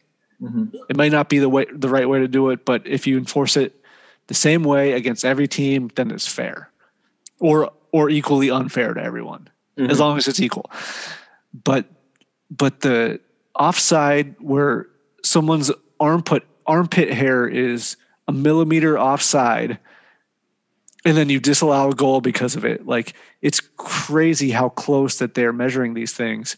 And I think it was last year or 2 years ago where there was something where the frames per second of the camera can be behind or ahead of where the player actually is. Where, like in they try to get the exact frame of when the player kicks the ball, but you're going to be a couple milliseconds off or whatever. In those milliseconds, that player can either be onside or offside. It just depends on the frame of the camera. Right. And to judge it by that close, that thin of a margin, just seems ridiculous. Like when they get their lines out on the computer or whatever, and it's seriously like someone's armpit, which you can't score with your armpit for one. But if you're leaning too far over, just make it so that it's your feet or something, or your head. Right. Just make it one rule where it's the same point of your body that you're measuring every time, regardless of where it is on the field. Decide what's the best way to do it. Make it that, and then enforce it that way. Make it their head or their chin or their most forward toe or something. Yeah. Or the most forward point of their body of head or toe or knee or something. Mm-hmm. Yeah, I would like to hear what other people think, what they would like the survey. People let us know at the Footy Corner too. I want to hear, what would you send to the survey? Going along lines of your offside thing, the one issue I've had is that, you know how they wait to blow the whistle? And I think that's good because you wait to see if a goal goes in or not. Uh-huh. You also have situations where a person can get really hurt, and that came into play with Roy Patricio. It happened after Salah was offside. They played on, boom, his head gets clattered into. So, again, I do see the advantages, though, of saying if we blow the whistle and he wasn't offside, they score, they're going to be really, really ticked. But in some cases when it's obvious, just put the flag up. Stop the play. People can get injured. If it's close, then let it go. But sometimes they're so, like, you see it and you're just like, what was the person waiting for? Anyway, everyone else, let us know what you think. Very interesting questions to be asked there. The legend of the 2015-16 Leicester team just continues to grow. An amazing story that came out. Actually, it was shared by Richie DeLate, who played for that Leicester team. He's now with Royal Antwerp at the moment. But he shared a story that the night before, because people, forget some of the smaller things that occurred that year. And I guess this isn't small, but Jamie Vardy did score in 11 straight Premier League games, breaking Ruud van Nistelrooy's record. But Richie DeLate shares that the night before he broke that record, just to prove to you that Jamie Vardy just does what he wants, right? Downs Skittles and Red Bulls, whenever he wants. This particular night before the game, he apparently was able to drink or take down almost nearly an entire bottle of port, where DeLate had one glass, and then Vardy drank the rest of it. He DeLate said that we had our own ritual. We'd get the team coach driver to buy us a bottle of port and hide it away in our room. He said that I drank a small glass of it, and then he polished off the rest of the bottle. The next day, he broke the record. What a guy. What are your thoughts on Jamie Vardy? Jamie Vardy's just a fucking legend, man. Jamie Vardy's having a party. Chat shit, get banged. People forget that. Yeah. Forget that. We gotta bring that mug back. Chat shit, get banged. He is fantastic. Like, I remember as that season at like probably around Christmas time of that season, I think Arsenal were in first at that point. Sorry to bring that up, but like Vardy and Leicester were just flying. I was like, I kind of want to get a Vardy Leicester shirt, like a jersey, because Vardy is just so fun to watch. He's fantastic, like a great personality to watch, and I wish I had at that point. But then by the time like I would have got it, they'd already won the title, and it would have been kind of like, why do I have this? I'm just a bandwagon guy or whatever, and plus I'm a Chelsea fan. But man, Vardy is just so fantastic. I love Vardy. I mean, the fact he's still doing it now. So even at that time, he was maybe 28, 29. He's 34 now, still doing that stuff. But again, I feel like we forget really good. We forget some of those things he did, like that moment, or like that quote, the chat shit get banked. That might be the title. Yeah. Who knows? Just throwback to that 2015-16 Leicester side. To those that didn't get to stick around and see it that year, you guys won them the title too.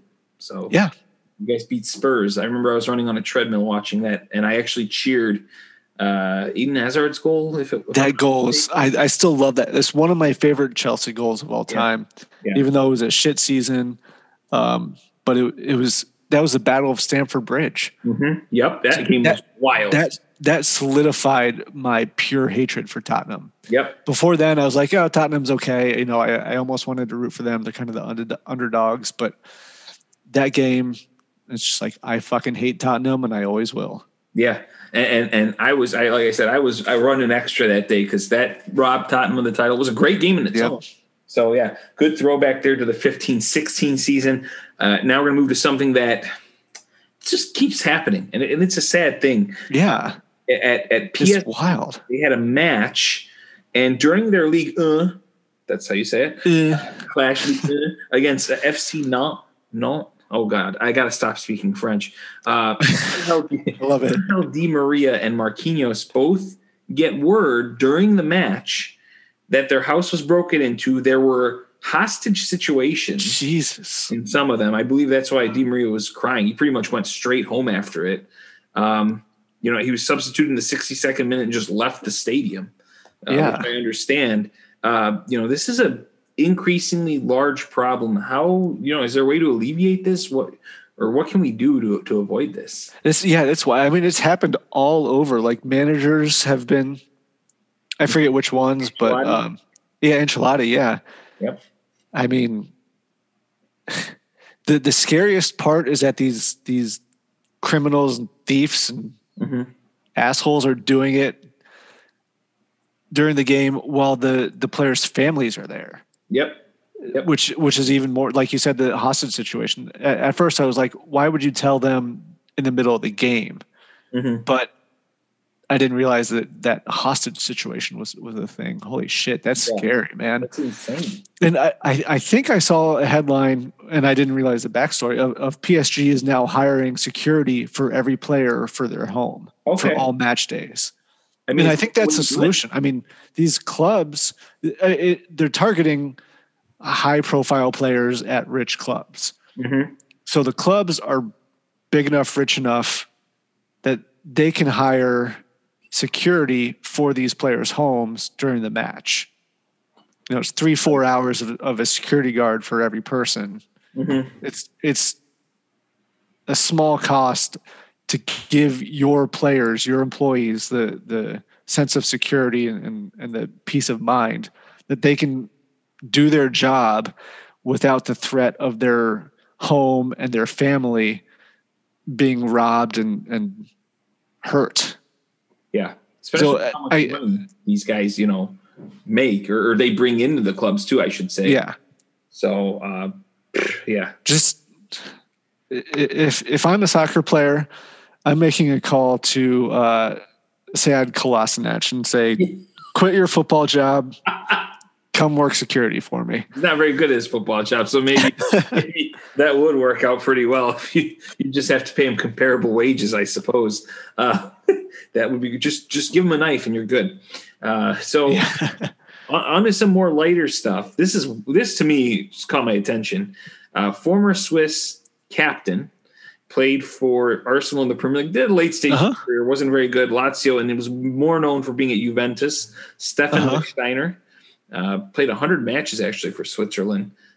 He's now 37. He's retired for a couple of years now, and he has started an internship that lasts up to 6 months at Zurich firm Maurice de Mauriac. And if you know what that is, he's training to become a watchmaker. That's so like such a stereotype of a Swiss guy being a watchmaker, but it's awesome. Yeah, it is. It's one of the oddest jobs. It's not something you really picture any kind of soccer player going on to do. He mentioned if you're a banker, you can do that for all your life. But if you're a footballer, once you hit your mid-30s, you have to find something else to do. He said he would make a watch during his internship that would be sold off for charity. But again, after that, he's open to the idea of becoming a full-time watchmaker. I didn't know that existed. I didn't know you had like specific watchmaker. I mean, there's a picture. Yeah. I've got to share this. I mean, it's got, the little eye thing, the eyepiece in, and it is like the monocle magnifying thing. Yeah. I mean, it's just funny to see because you're like, wait, this guy was putting crunching tackles in 2 years ago, and here he is in like a white lab coat making it is wild. He looks like the Terminator a bit. He's Swiss though, so he's going to be a damn good watch. That's true. So that made me start thinking, like, what other players could you see having interesting jobs or going out to once their playing careers are done? I guess it could be a normal job. I don't know. That was just something that caught my attention. Do you have any ideas or players in mind that? Yeah, I came up with one right away as the first guy I thought of. We've already talked about him before. He is a helmeted goalkeeper. Oh, Petr Cech. Yes. Who you mentioned he's played hockey before as a goalie. Yeah. He is I wouldn't say prolific, but he is an experienced drummer. Oh. And he's done a lot of drumming that he loads his drumming videos up onto YouTube. Mm-hmm. And he just seems like the eccentric type of guy that just has interests in many different fields where he could be a watchmaker, or he could be it wouldn't surprise me to learn that he was like a fantastic like a Nick Offerman type, where he like a woodworker, like makes everyone make all his friends baby cribs and benches and canoes and shit like that. Like he just seems like someone that would be talented in everything and eccentric enough that he could do something like that. That would be, I think that'd be awesome. That'd be amazing if he just woodworked everything around around Stamford Bridge. I know. They legit have wood goals now because Petr Cech has created, so they really are hitting off the woodwork when people. Yeah. Who did you come up with for this? No, I'll be honest. I lack the creativity gene, but I will up another player that has gone and do something that people didn't expect. Do you remember Mathieu Flamini of Arsenal? Yeah. Flamini. He played for AC Milan for a bit. He's now a billionaire, I think, is what I'm hearing. What? Because he's invested millions in research and trials of an eco fuel company. So he's all behind like it's what it is let me find out here. Environmentally friendly alternative to oil. So he is trying to find like new forms of energy. He's doing like groundbreaking stuff to make change in the world environmentally. So I thought that was wild when I heard that one. That's just the one that I could think of that comes to mind. Yeah, that is wild. Are you looking at that now? I'm looking at it now. Yeah. Yeah. So I thought that was pretty good. I feel like Conte could do something like peaceful. Like he just seems like such a happy guy all the time.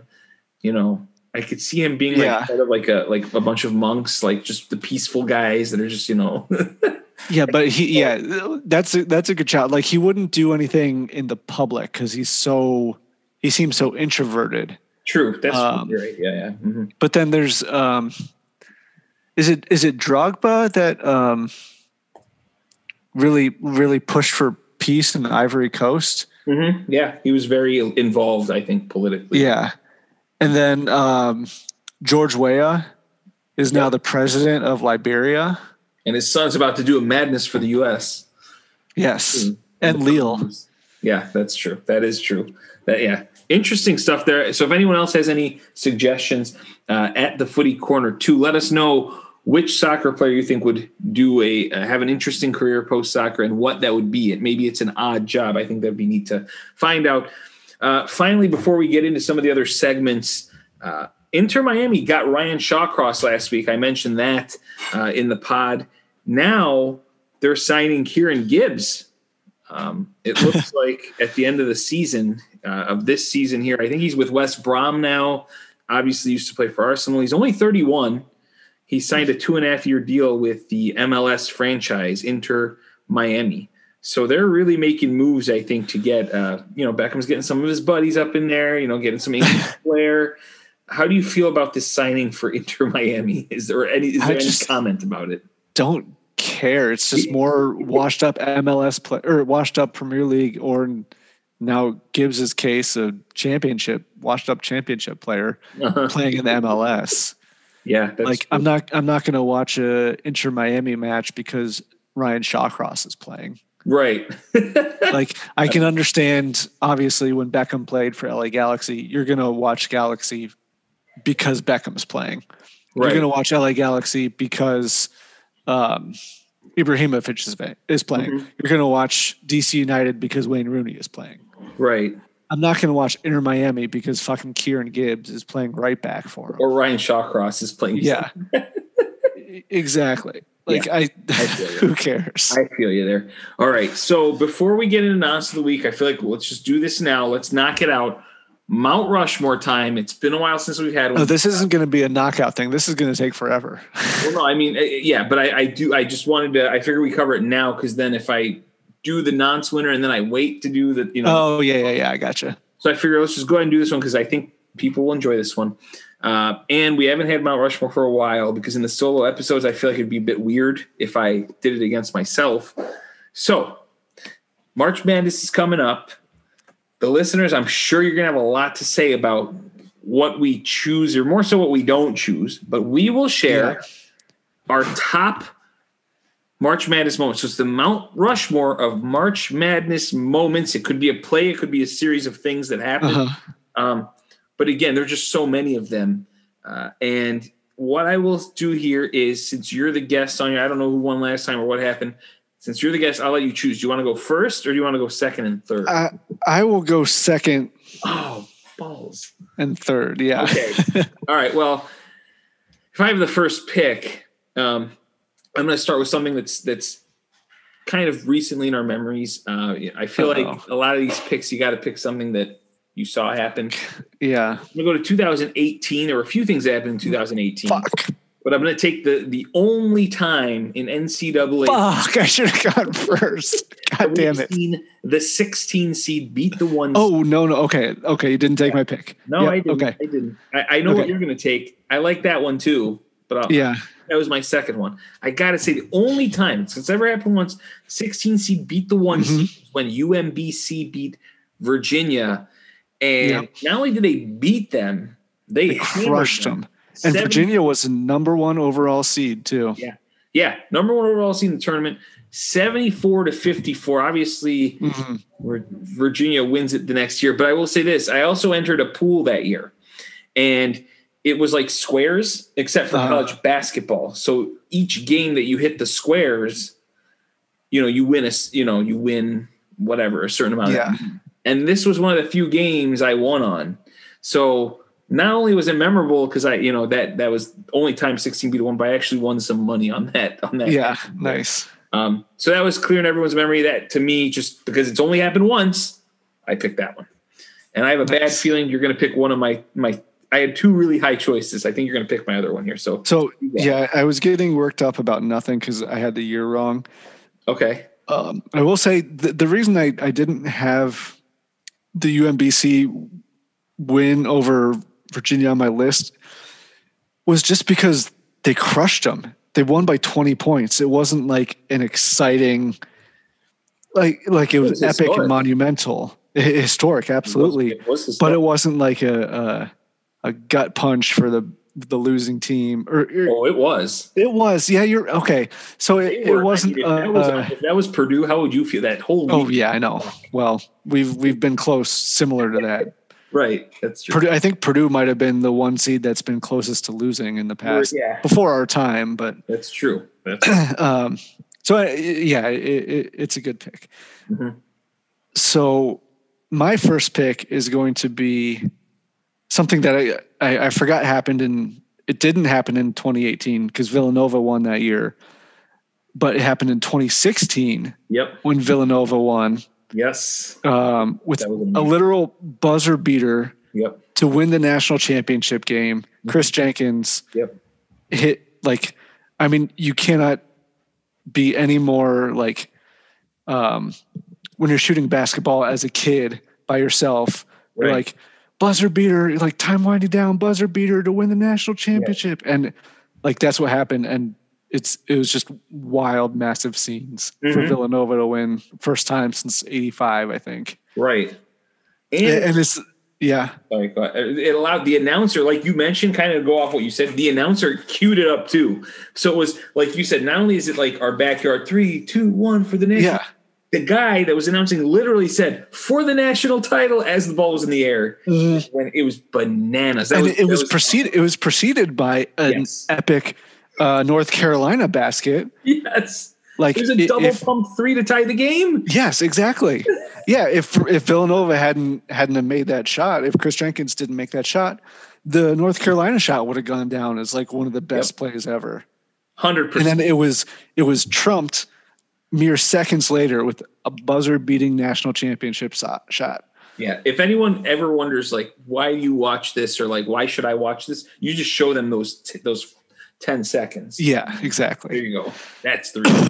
All right. What do you have third? Hopefully you won't. You took my third ranked one, so I'm hoping you don't take my second ranked. Oh, I'm absolutely taking your second one because I'm looking at my list and now I realize what it is. Okay. It is Loyola Chicago's run. Yep. In 2018, I think they were an 11 seed. Yeah. Yep. They had a buzzer beater, like another literal buzzer beater to beat Miami in the first round. Mm-hmm. They had in the second round, I think it was the second round over Tennessee. Yep, it was. They beat Tennessee. It was a last second shot, not a buzzer beater, but a last second. Left. Yep. Yeah, it gave Tennessee a bad chance to come back, but and then in the elite or in the Sweet 16. They had another. It wasn't a buzzer beater. It was a close game.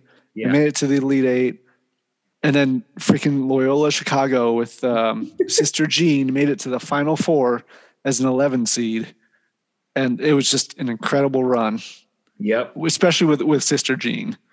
Man, you took my second and third one. I know that was really good. I wasn't going to take Loyola Chicago, but when I fucked up by saying 2018, and you got scared. You knew I was going to take it. I stole it from you. I screwed up. That's gamesmanship on my part. Damn it. All right. Okay. You know what? Here's what I'm doing. I have 2 picks and then I have 1 later, right? So I'm going to go now a little throwback. So those are my 3 most recent ones that I really like. There's another recent one that I'll save. And by recent, I mean like past 10, 15 years. I'll save that one. Yeah. But I'm going to go throwback for a couple of these. One of them for being one of the first times I ever really remember, and I really didn't. I watched NBA before I watched college basketball, and I'd say I really kind of started getting into college basketball maybe 97, 98. So this was like the very first time I saw an actual upset buzzer beater, and it's still played to this day. Bryce Drew of Valparaiso. Remember that shot? So it was in 98, and that was, to me, this was the first ever Cinderella win. So I had to play. This might be a personal one, but I think it's well known. Valparaiso, Valpo. Yeah, they beat Ole Miss. They had 2.5 seconds to get the ball in from under their own hoop.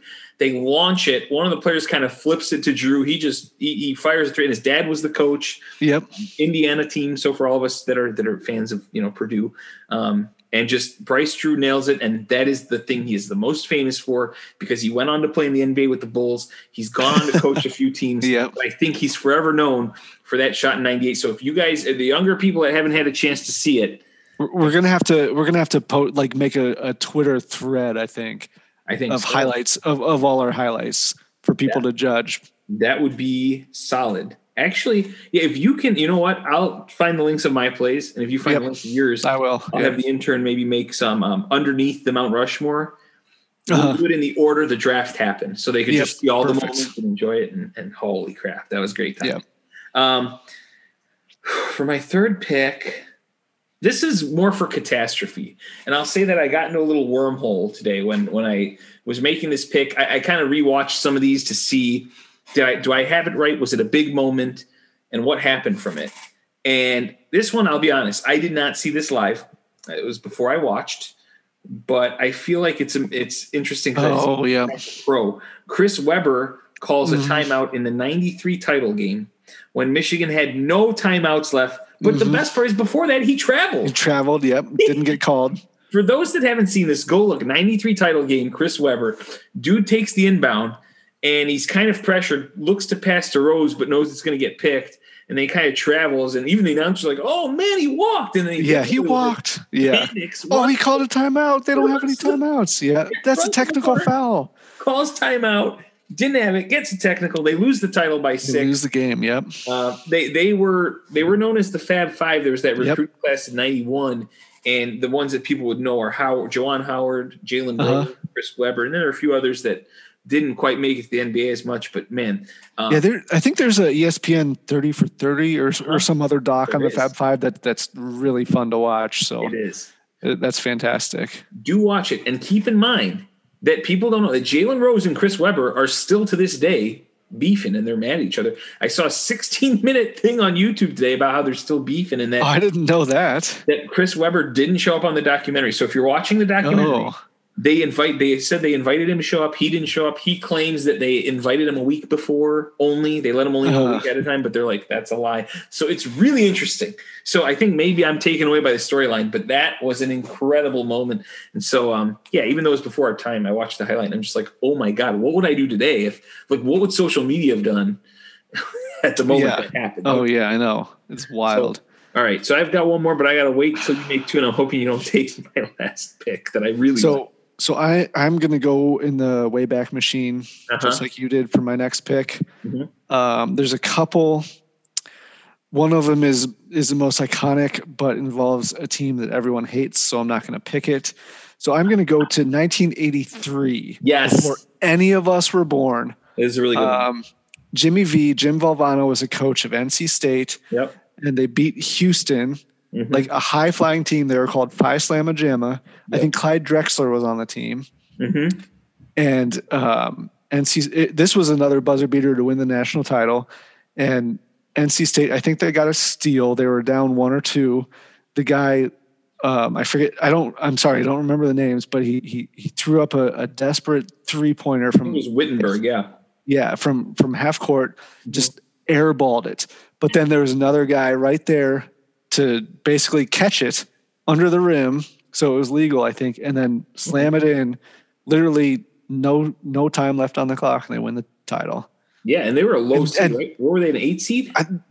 I think they're the lowest seed at the time to win the title, maybe. And then I mean, we've all seen the video of Jimmy V running around all excited, like wild, and I don't think that was his last game, but that he had cancer. He died a couple years later, and everyone knows the Jimmy V Foundation and and all the stuff they do, positive stuff they do for cancer research and all that stuff. So absolutely. So that's my number 3 pick. Man. I think that one has a 30 for 30 as well. Just saying. Oh yeah, probably. Yeah. So there's 2 that I'm debating between. And I'm going to have to go with the more positive one than the negative one. And it is Florida Gulf Coast's run in 2013. Damn it. That was yes. That was it. They were a 15 seed. And there's been 15 seed upsets in the past. But they beat a good Georgetown team. And they were just high-flying, slam-dunking, alley-ooping all the way. They crushed Georgetown. Yep. And then their next game was against San Diego State. Same deal. Like, they were just all over the court, like lobbing alley-oops from all over, and they just played both Georgetown and San Diego State out of the gym and made it to the Sweet 16 as a 15 seed, which I don't think had happened before. Right. Yep. They were the first 15 seed to make the Sweet 16, and it was their first ever tourney appearance. Yeah, first. Yep, exactly. and they did it with swagger. They did it with style, and it was just a lot of fun to watch. Oh man, yeah, Dunk City. You're right. That is Dunk City. Yep. That team, and it was. I mean, it was incredible what they were doing. Like they like you said, not only won, but they were demolishing the team. Mm-hmm. Like it was like the Georgetown was double-digit win, and then San Diego State, they were losing in the first, and they came back and won by a lot. Got out of the game. There's a 2-minute clip I've seen, and that would have been my last pick. So I'll be honest. I just stole all your picks. Yeah, everything on my list has been taken. I honestly, at this point, I thought you said you had 8. I have one more, and it's the only one left. It's legit. It's never happened that I've written down 8, and that every pick was on that list. That's amazing. This might be the first time in because I have a ton on my list that I could have taken. Yeah, well, and unfortunately, you referenced the one I'm going to mention. I mean, it has to be taken. Yeah, it's the Christian Laettner beating Kentucky in the 92 East Regional. It's on every, like, it used to be on Gatorade commercials, or I don't know what it's on. But you just see him take that inbound, just does the turnaround jumper. And I know we don't like Duke, but we also don't like Kentucky. So true. Laettner's kind of a dick, though. That's true. And I kind of, 3 of mine are really old, but hey.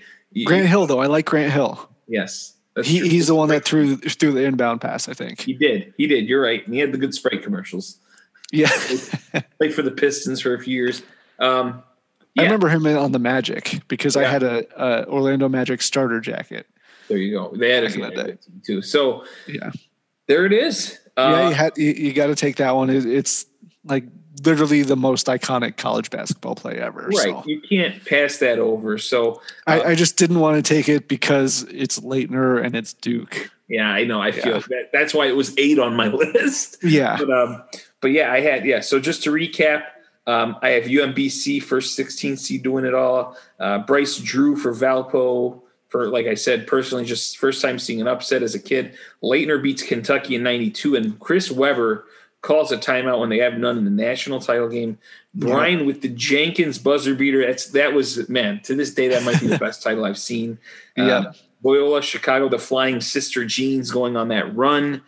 NC State with the huge upset over Houston being the lowest seed team to win at that point. I'm pretty sure there's a 30 for 30 on that one too. I saw it. Yeah. It's very touching. And then FGCU Dunk City, called Coast, making the Sweet 16, the first 15 seed to do that. Do you think we'll see one this year? No. Okay, neither do I. I just wanted to ask that while we were no way. We have to do also rans. Yeah, I have a ton. You go first if I have any left over here. So similar to your Valpo Bryce Drew pick, your first memory of like an epic March Madness moment. Mine is UCLA over Missouri in 1995. Tyus Edney had a sprint down the court to make a last second shot. I don't think it was it might have been a Sweet 16 or Elite 8 or something, but it wasn't.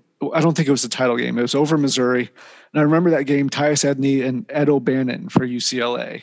And, the O'Bannon brothers. Yeah, and Ed O'Bannon is the reason why we don't have NCAA football anymore. But he could be the reason that NCAA athletes get paid. So that's true. So that's good. But yeah, it like I said, it's like my first memory of an NCAA tournament, like epic moment. Mm-hmm. All right, you go with Nelson Ran now.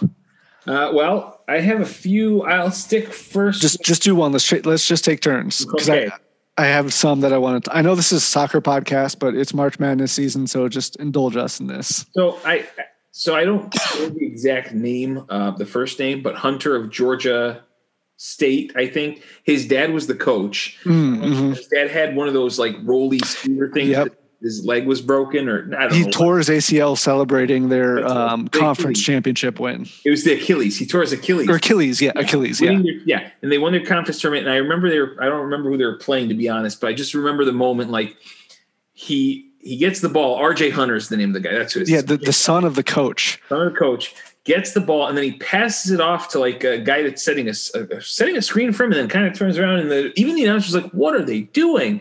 The guy flips it back to RJ Hunter, and he's a good like 4 or 5 feet behind the 3-point line. Yeah. Chucks the three for the win. It was a 14-3 game. That's all I remember. Yeah. He nails it, and his dad falls off the scooter thing, celebrating again. I think it was against West Virginia. Yes. Possibly, yes. Yeah. And his dad with a torn Achilles falls off his scooter. I mean, you're the coach. You're coaching your son, and he just won the first tournament game. Yeah, that's insane. I had that one on my list too. Yeah. So one of the ones that I wanted to take that I almost took fourth, but it was kind of negative, was the 2010 national title game between Butler and Duke, and Gordon Hayward just last second half court heave, just inches away from winning the national title over Duke as freaking Butler. Yes. Like Cinderella, like the Cinderella of all Cinderellas, just almost making it on a last second heave. And it was just so agonizingly close. That would have been amazing if they'd won it. That would have been amazing. It was in Indianapolis. Yes. Yeah. Butler playing in Indianapolis. Yeah. That was a crazy one. I will now go to one. People don't remember this one. Well, they might remember the game, but they don't remember this quite as much. It was a second round game between Northern Iowa and that's Kansas. Literally next on my list. Yeah. And the reason I picked this one, and I remember Ali. It was my boy. It's a Persian guy, Ali Farokhmanish. Gets the ball in transition, and I believe they were maybe winning by one when he got. They were up by one. Yeah, they were up one, and he gets the ball, and like they're on a break, and he just stops and pulls up at 3. I'm like, what is he doing? Like, what? I just remember I was at an airport. I don't remember exactly where I was, but I was at an airport. I'm watching on the TV at this airport. I'm like, no, why are you stopping? Taking the hole. Yes. Onions drains the 3 to go up 4, and they end up, they won it, but that was incredible ball. Against a really good Kansas team. Yeah, the 1 seed. They were the 1, and I think Northern Iowa was either 8 or 9.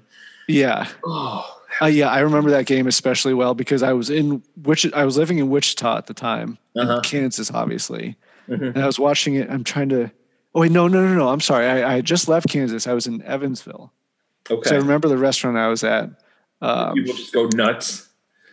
No, there weren't that many people in there, unfortunately. So it wasn't that exciting in terms of the thing. But I was excited. I was watching. I was kind of rooting for Kansas because I liked Kansas from living there. That was. I'm trying to find the name of the restaurant. I'm looking at my map. But what was your next one before you? Okay, yeah. Sorry, I'm getting into the. We're going really long here. Sorry. We are. That's okay. Well, the rest of it's going to be quick. Yeah. So I have I'll combine these two together. There's Xavier against Kansas State in 2010. Yep. Where this was epic because Xavier tied it at the buzzer, and it was just an epic Gus Johnson call. I forget exactly what he said, but he basically like orgasmed on Mike. He's like, oh, Xavier ties it. And then the other Gus Johnson one was basically like everyone's first introduction to how awesome Gus Johnson was Gonzaga over Florida in 1999. Yep. And it's the runner. And the Gonzaga makes it and wins it at the end. This was the first time. This was Gonzaga's Cinderella story. Right. In 1999. And after Florida misses the shot, Gus Johnson's like, the slipper still fits. Yeah, it was amazing. It was amazing. And that was like, you know that, right? Purdue beat Gonzaga. Gonzaga the next season in that. Next season, yeah. 6 versus 11 or 3. Were they up to no? Oklahoma was the 3. Gonzaga might have been the 7. So they the 2, and Purdue wins the 6-7 and goes to the Elite 8 and loses to the 8 seed Badgers to go to the Final Four. I wasn't a Purdue fan at that point, but so actually it's funny. But Gonzaga really got going after that. Yeah, exactly. I mean, for 3 years, and then here they are now, 1 seed. They're a national power. I mean, for the last 15 years, they've been one of the best programs in the country, and it started. That's a good shout. That's a really good one. Yep. I think that's about it. If I have like any small, I have more. Go for it. Yeah, run them down. Sorry. No worries. 2007, New Orleans, Purdue against Arizona. I was at the game. Chris Kramer took a shot from his knees and made it. And it was fucking awesome. That was especially good because I was literally at the game. I was on spring break in New Orleans. 2012, there was a day, I think it was either the first or the second day of the tournament. I was in Scottsdale with friends of the pod, Patterson and Novosel, Chris Patterson, Nick Novosel, watching basketball. We were at a bar all day. Lehigh beat Duke 15-2, and Norfolk State beat Missouri 15-2 in the same day. Yeah, same day. And it was just everyone's bracket was busted, but everyone was going wild. Wow, that's insane. I remember Middle Tennessee over Michigan State as the Big 15 too, because I had Michigan State winning the title that year. So I was like, oh yeah. That I think that was a different year. It was. This was a year that Lehigh I think it's the only time that 2 15 seeds have won in the same tournament. Right. Yeah. And then the last one was Northern Iowa beating Texas on a literal half court shot, half court buzzer beater shot in 2016. The bank. It was open. Yeah. And I think that was Texas. I think they were like a 3 seed or something. And I can't remember if Northern Iowa was 14 or if they were the 6. They may have been an 11. No, or 11, maybe it was 11. Yeah. Yeah. And then they won that one. That was insane. Yeah. Literally like half court buzzer beater. I remember the name Jesperson too. That was a couple other ones just to add in. I have Kramer's running winner over Texas A&M. Yep. When Texas A&M had Chris Middleton, I believe that was 2008. I don't know. I could be wrong. I think so. Yeah. It was in overtime too. I believe it was a 4-5 game. And then I was at one that last, maybe I shouldn't bring it up. 2 years ago. Oh, God. The Virginia one over Purdue. I was ready to celebrate, run on the concourse. I had tears of joy ready, locked and loaded. Actually, when Grady, I forgot the rebound and kicked to Klein and he got fouled, I was like, oh my God, this is it. He did 90-something, made one of them. And I was like, oh, we're still fine. Just foul the guy with 5 seconds. They did everything right that I thought they should do. And even when the ball got tipped out to half court. It got tipped out past half court. You're like this is it. Purdue's going to the Final Four. Yeah. There's no way they can score from past half court. I'm like, in my head, I'm not even thinking of a pass. I'm like, no. He's going to chuck a 3. I'm like, we got 2 guys there in his face. If he makes it, that'll be wild, but there's no way. Cisco ass taco. He throws it. Not taco. No way. God damn. Yeah, it was wild. But, frustrating, but it was epic. I have to mention it, because it was epic. And those 2 games I was at in Louisville for those Purdue games, the other one went to overtime with Tennessee. That was a really good game, too. Yeah. Some of the best games I've ever been to. The crowd was crazy. So I do miss the crowds. We'll see what happens this tournament. Let us know. What did we miss? I don't know if we missed much. We said I don't know. Sorry. I rambled on, but no, it's good. I love the NCAA tournament. So same. I cannot best sporting event tomorrow. Yeah, I know it starts tomorrow. I mean, it's just the first 4.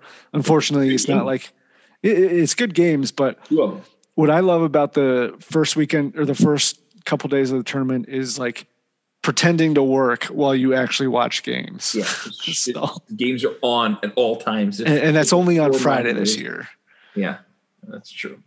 Well, at least Saturday. So I have to fit a trip to my parents because it's the Persian New Year. Yeah. So I have to find little windows to just have the phone, with one game on or something. Yeah. But hey, I can't wait. Everyone can't wait. We might have a Footy Corner 2. We might have a thing for that when people are discussing it in the chat. We'll see if we can get that together in time. We may. So let me go to Nonce of the Week results from last week. There was a tie between Myers Leonard and the Texas Rangers.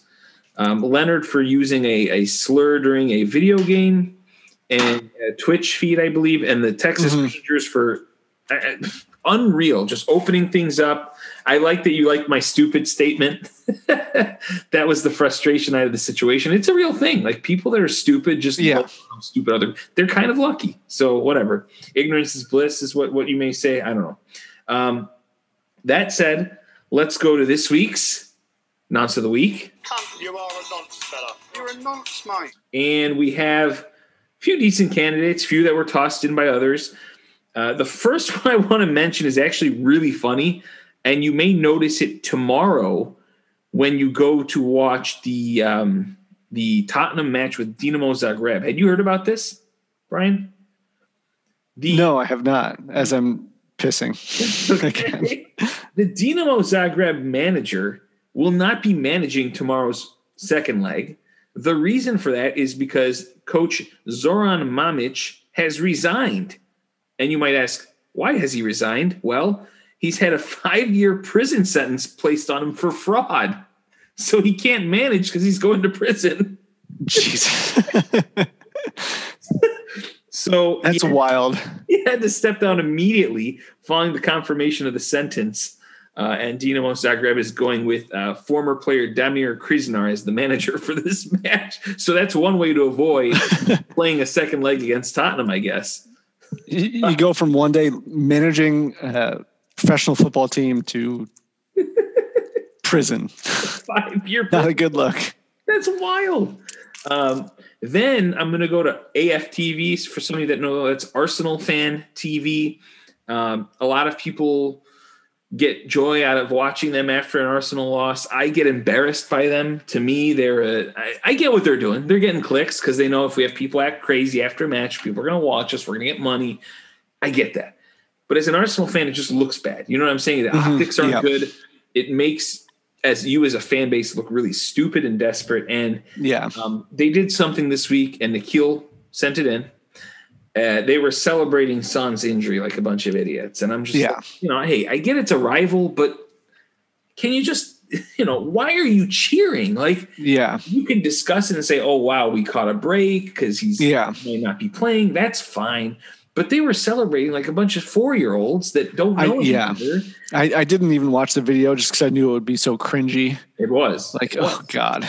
And I feel bad because the creator, Robbie, I know, he had good content. Like I used to actually watch his content before this thing blew up. He really had good content. He'd talk about transfer rumors. He'd talk about the team, ask for interactions. And now he's brought on this cast of clowns. Like clickbait. He's getting money. The people that he's brought on are just, even when this happened, he was quiet about it in the background, but all these idiots, oh yeah, he's injured. I'm like, come on, don't say. And everyone has the people in the fan base. I'm not just saying the Arsenal fans stink, but it's just it just looks bad. And it's really, there's bad grapes in every bunch. Yeah. And you shouldn't do that. You should never, ever celebrate an injury. I don't care who it's happened to. Well, I mean, in terms of any soccer player that's not in prison, so there's that. There's Squadron, our boy, Squadron Mustafi, up for it again this time. The main reason, so he had basically a calamitous own goal that, Schalke is just in complete shambles. They stink. We all know that. We've talked about it here on the pod. There was an inviting cross in one of their matches last week against Wolfsburg, and it came in, and I don't know if Mustafi was trying to head it back to the goalie or what he was thinking, but it was one of those where he's just kind of like heads it back and it goes into his own goal. And it was very comedic, and I'll have the intern post that one. But he's a nonce of the week, not because he scores the own goal, but he's the reason the entire front office got fired. Him and we talked about Huntelaar and Kolasinac. And he scored this ridiculous own goal, leading by example, I see. Typical bullshit. We've been a lot better without him, too. So Squadron is up on this list. And finally, one of the, I would say, heavy favorites. And I'm going to ask you, did you hear about this one ahead of time? Because this one. No, I didn't. It really didn't make news as much. And I kind of heard about it once, and I kind of forgot. But then today I remembered. I was like, oh, wait. Well, I'm coming up with nonsense. This is a big-time one. So there was the announcer using an open mic at an Oklahoma high school basketball game. And it really doesn't matter, I guess, who it's between. But I think one of the teams one team was kneeling for the, Black Lives Matters. And they were kneeling during the national anthem before the high school game. It was one of the teams that was doing it. Now, I will say this, that team has now gone on to win the championship. So that's really good for them, because what happens is, as they go to kneel, the anthem is played or whatever. And I guess this announcer at the stadium didn't know that his mic was still on or what was going on. And He said they're kneeling, apparently not realizing that he and the rest of the broadcast team can still be heard. Then he uttered a racial slur and then said, I hope they lose. They're going to kneel like that? Hell no. And so he goes off. Fuck that guy. People are like, are you kidding? This makes the news. People get upset about it for obvious reasons. And so his name was Matt Rowan. I don't know if I said his name. Fuck you, Matt Rowan. Yeah. So now here's Come at me. It gets crazy. Fuck you. So not only has he won Nonce League, are you ready for this? He apologized. No. What? Fuck you. No, are you? But here's the apology. I have to do this. Ready? In his statement, Mr. Rowan, who described himself as a married father of 2 children who goes to a Baptist church, said he had type 1 diabetes. So I don't give a fuck. I have You now can go to whatever church you want. It doesn't excuse that you're a fucking racist dickhead. But here's the best part. Listen to this. It says, I have not only embarrassed and disappointed myself, I've embarrassed and disappointed my family and my friends. He said, during the game, my sugar was spiking. While not excusing my remarks, it is not unusual when my sugar spikes that I become disoriented and often say things that are not appropriate as well as hurtful. This man just blamed his diabetes for what he said. To me, this is the easy winner this week. I mean, the other people, oh my God, funny stuff, but not only for saying what he said, but blaming it on diabetes. Jesus Christ. Unreal. What a fucking, so yeah, my diabetes is the reason that I accidentally spoke what I actually believe out loud. Because I know I shouldn't be a racist, but I am. And I accidentally let everyone know that I'm a racist because I'm a fucking dickhead. Fuck you, Matt Rowan. You're the worst. He said, I do not believe that I would have made such horrible statements. Yeah, because you would have gotten in trouble. You believe it. You're a dickhead. You're a piece of shit. Mm-hmm. Yeah. And so it was actually a women's game. So one of the guys said these young women are tough. They're fighters. The comments made against them will add fuel to their fire. And like I said, they end up winning their conference. Good. I'm happy for them. Great story. Great ending to a freaking bananas thing. I mean, when I heard that. Vote for Matt Rowan, Nonce of the Week. Yeah, easy winner right there. I think we could just go on. Again, the nominees are Zoran Mamic. He's going to prison for fraud. The Dinamo Zagreb manager just automatically fired. AFTV celebrating Son's injury like idiots. Squadron leading a revolt to fire everyone 2 weeks ago and then scoring an own goal this week. And then Matt Rowan for the racist announcing at a high school game about kneeling and blaming diabetes for it. So Matt Rowan, racist dickhead. Unreal. All right. So this week we have the rest of the week 29 matches along with 1 week 18 match. We're going to add it on to last week's scores. So fucking confusing. The intern is working on it. I've got some good news along with myself. So we hope that by the end of this spring break or by the next episode, we will have a full update. That is the greatest news of today. I'm pretty sure I'm still in the lead. Yeah. Well, we'll see. I don't know. It's looking good for you early going, but we'll see how these later matches have been. Yeah. So 4 matches start Friday. Fulham Leeds. I got Fulham 2, Leeds 1, Maja. I got Fulham 1, Leeds 1, Rodrigo. Okay. For Leeds. I like that one. I want to see what Fulham can do to stay up. Brighton Newcastle in another match between some teams that are close. I think it's 15th and 16th here. Or no, 16th and 17. I'm sorry. Yep.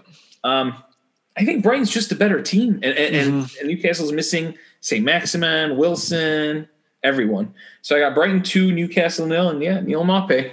Yeah. I was going to say 2-0. I don't want to pick Maupay.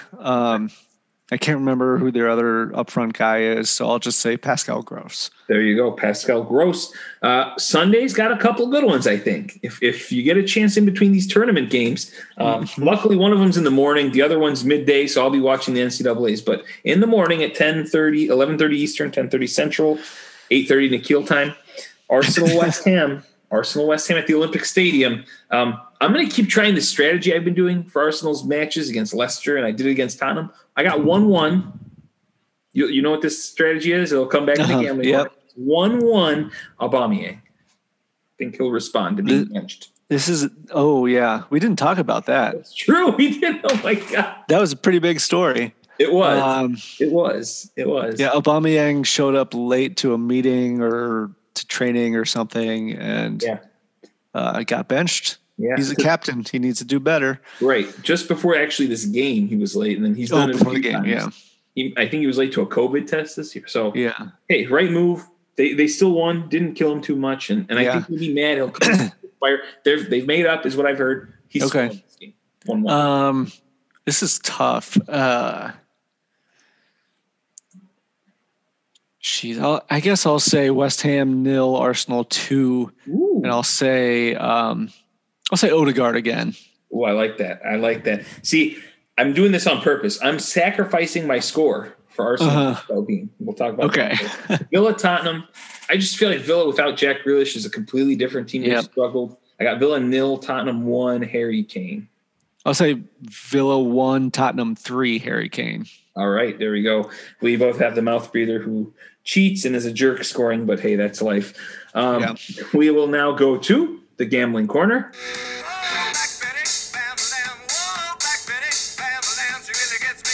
And, I'll be honest. I don't bet these in real life. But I'm going to employ the second part of my strategy here today, and that's picking Arsenal. So they're plus odds. I pick them to draw in the predictions. And the last 2 times I did that and gambled on them in the gambling corner at plus odds, they've won. Leicester and Tottenham being those matches. So I got Arsenal at plus 140, putting $5 to win $7 flat. And then I figured to take another plus odds that if we go 1-1 here, still making a little bit of money. And that's what happened to me last week. Fulham at plus 148, I like, against Leeds. That's a risky one, but I just feel like Leeds, you never know what you're going to get with them. I got $5 to win $7.40. So I'm hoping that at least one of those hits and I can win a little bit there. I know you've been like me. To be clear, I have not bet in real life on the Premier League in a long time. No, I'm not touching that shit. Do you have any just fake money picks then? Yes, I'm gonna do a fake money pick of all 10 of my dollars for a parlay of the Fulham Leeds draw and a Brighton win. What is so the odds are plus 449 on DraftKings. So it's $10 to win 54.94. And let me delete this bet from my DraftKings app before I accidentally. Don't do that bet. Yeah, don't do that. No, that is a wildly dumb bet. But Fulham Leeds draw, Brighton win, parlay, all 10 of my dollars. That is bananas. But if you hit, you're back in the game. Exactly. All right. Well, I know it was a long episode. We've had a couple of short ones, so I will let the people enjoy. Next week will be a solo shortened episode. I'll go over the 4 matches that occurred, and I'll see if we get a guest. There are a few that I have in the works. See what happens. Can't promise anything, but it could get interesting.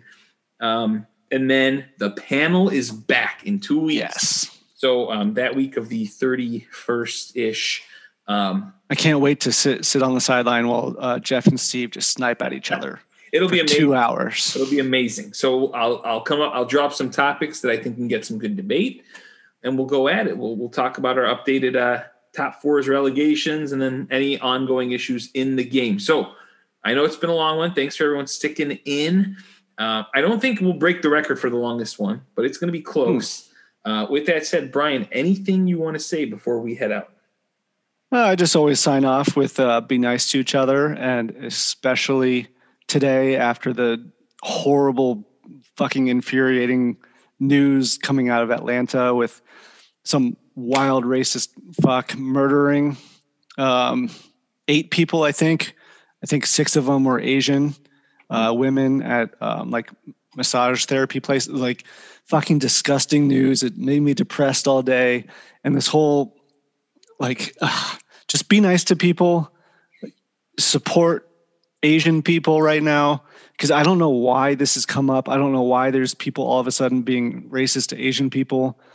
Mm-hmm. And I'm sorry. I think there's a different term, Asian and AAIP, I think is the correct term.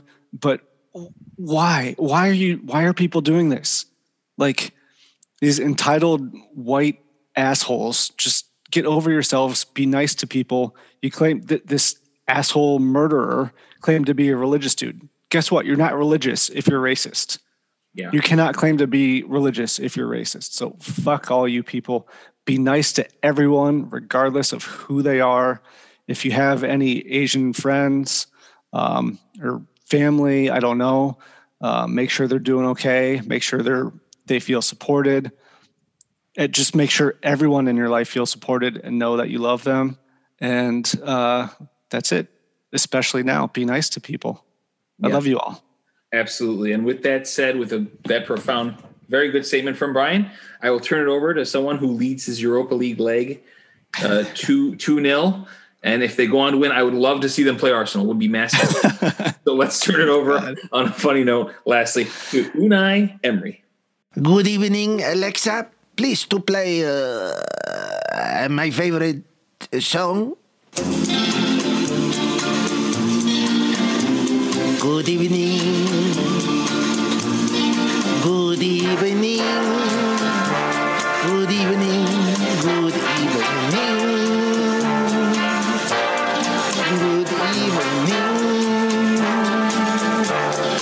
Good evening. Good evening.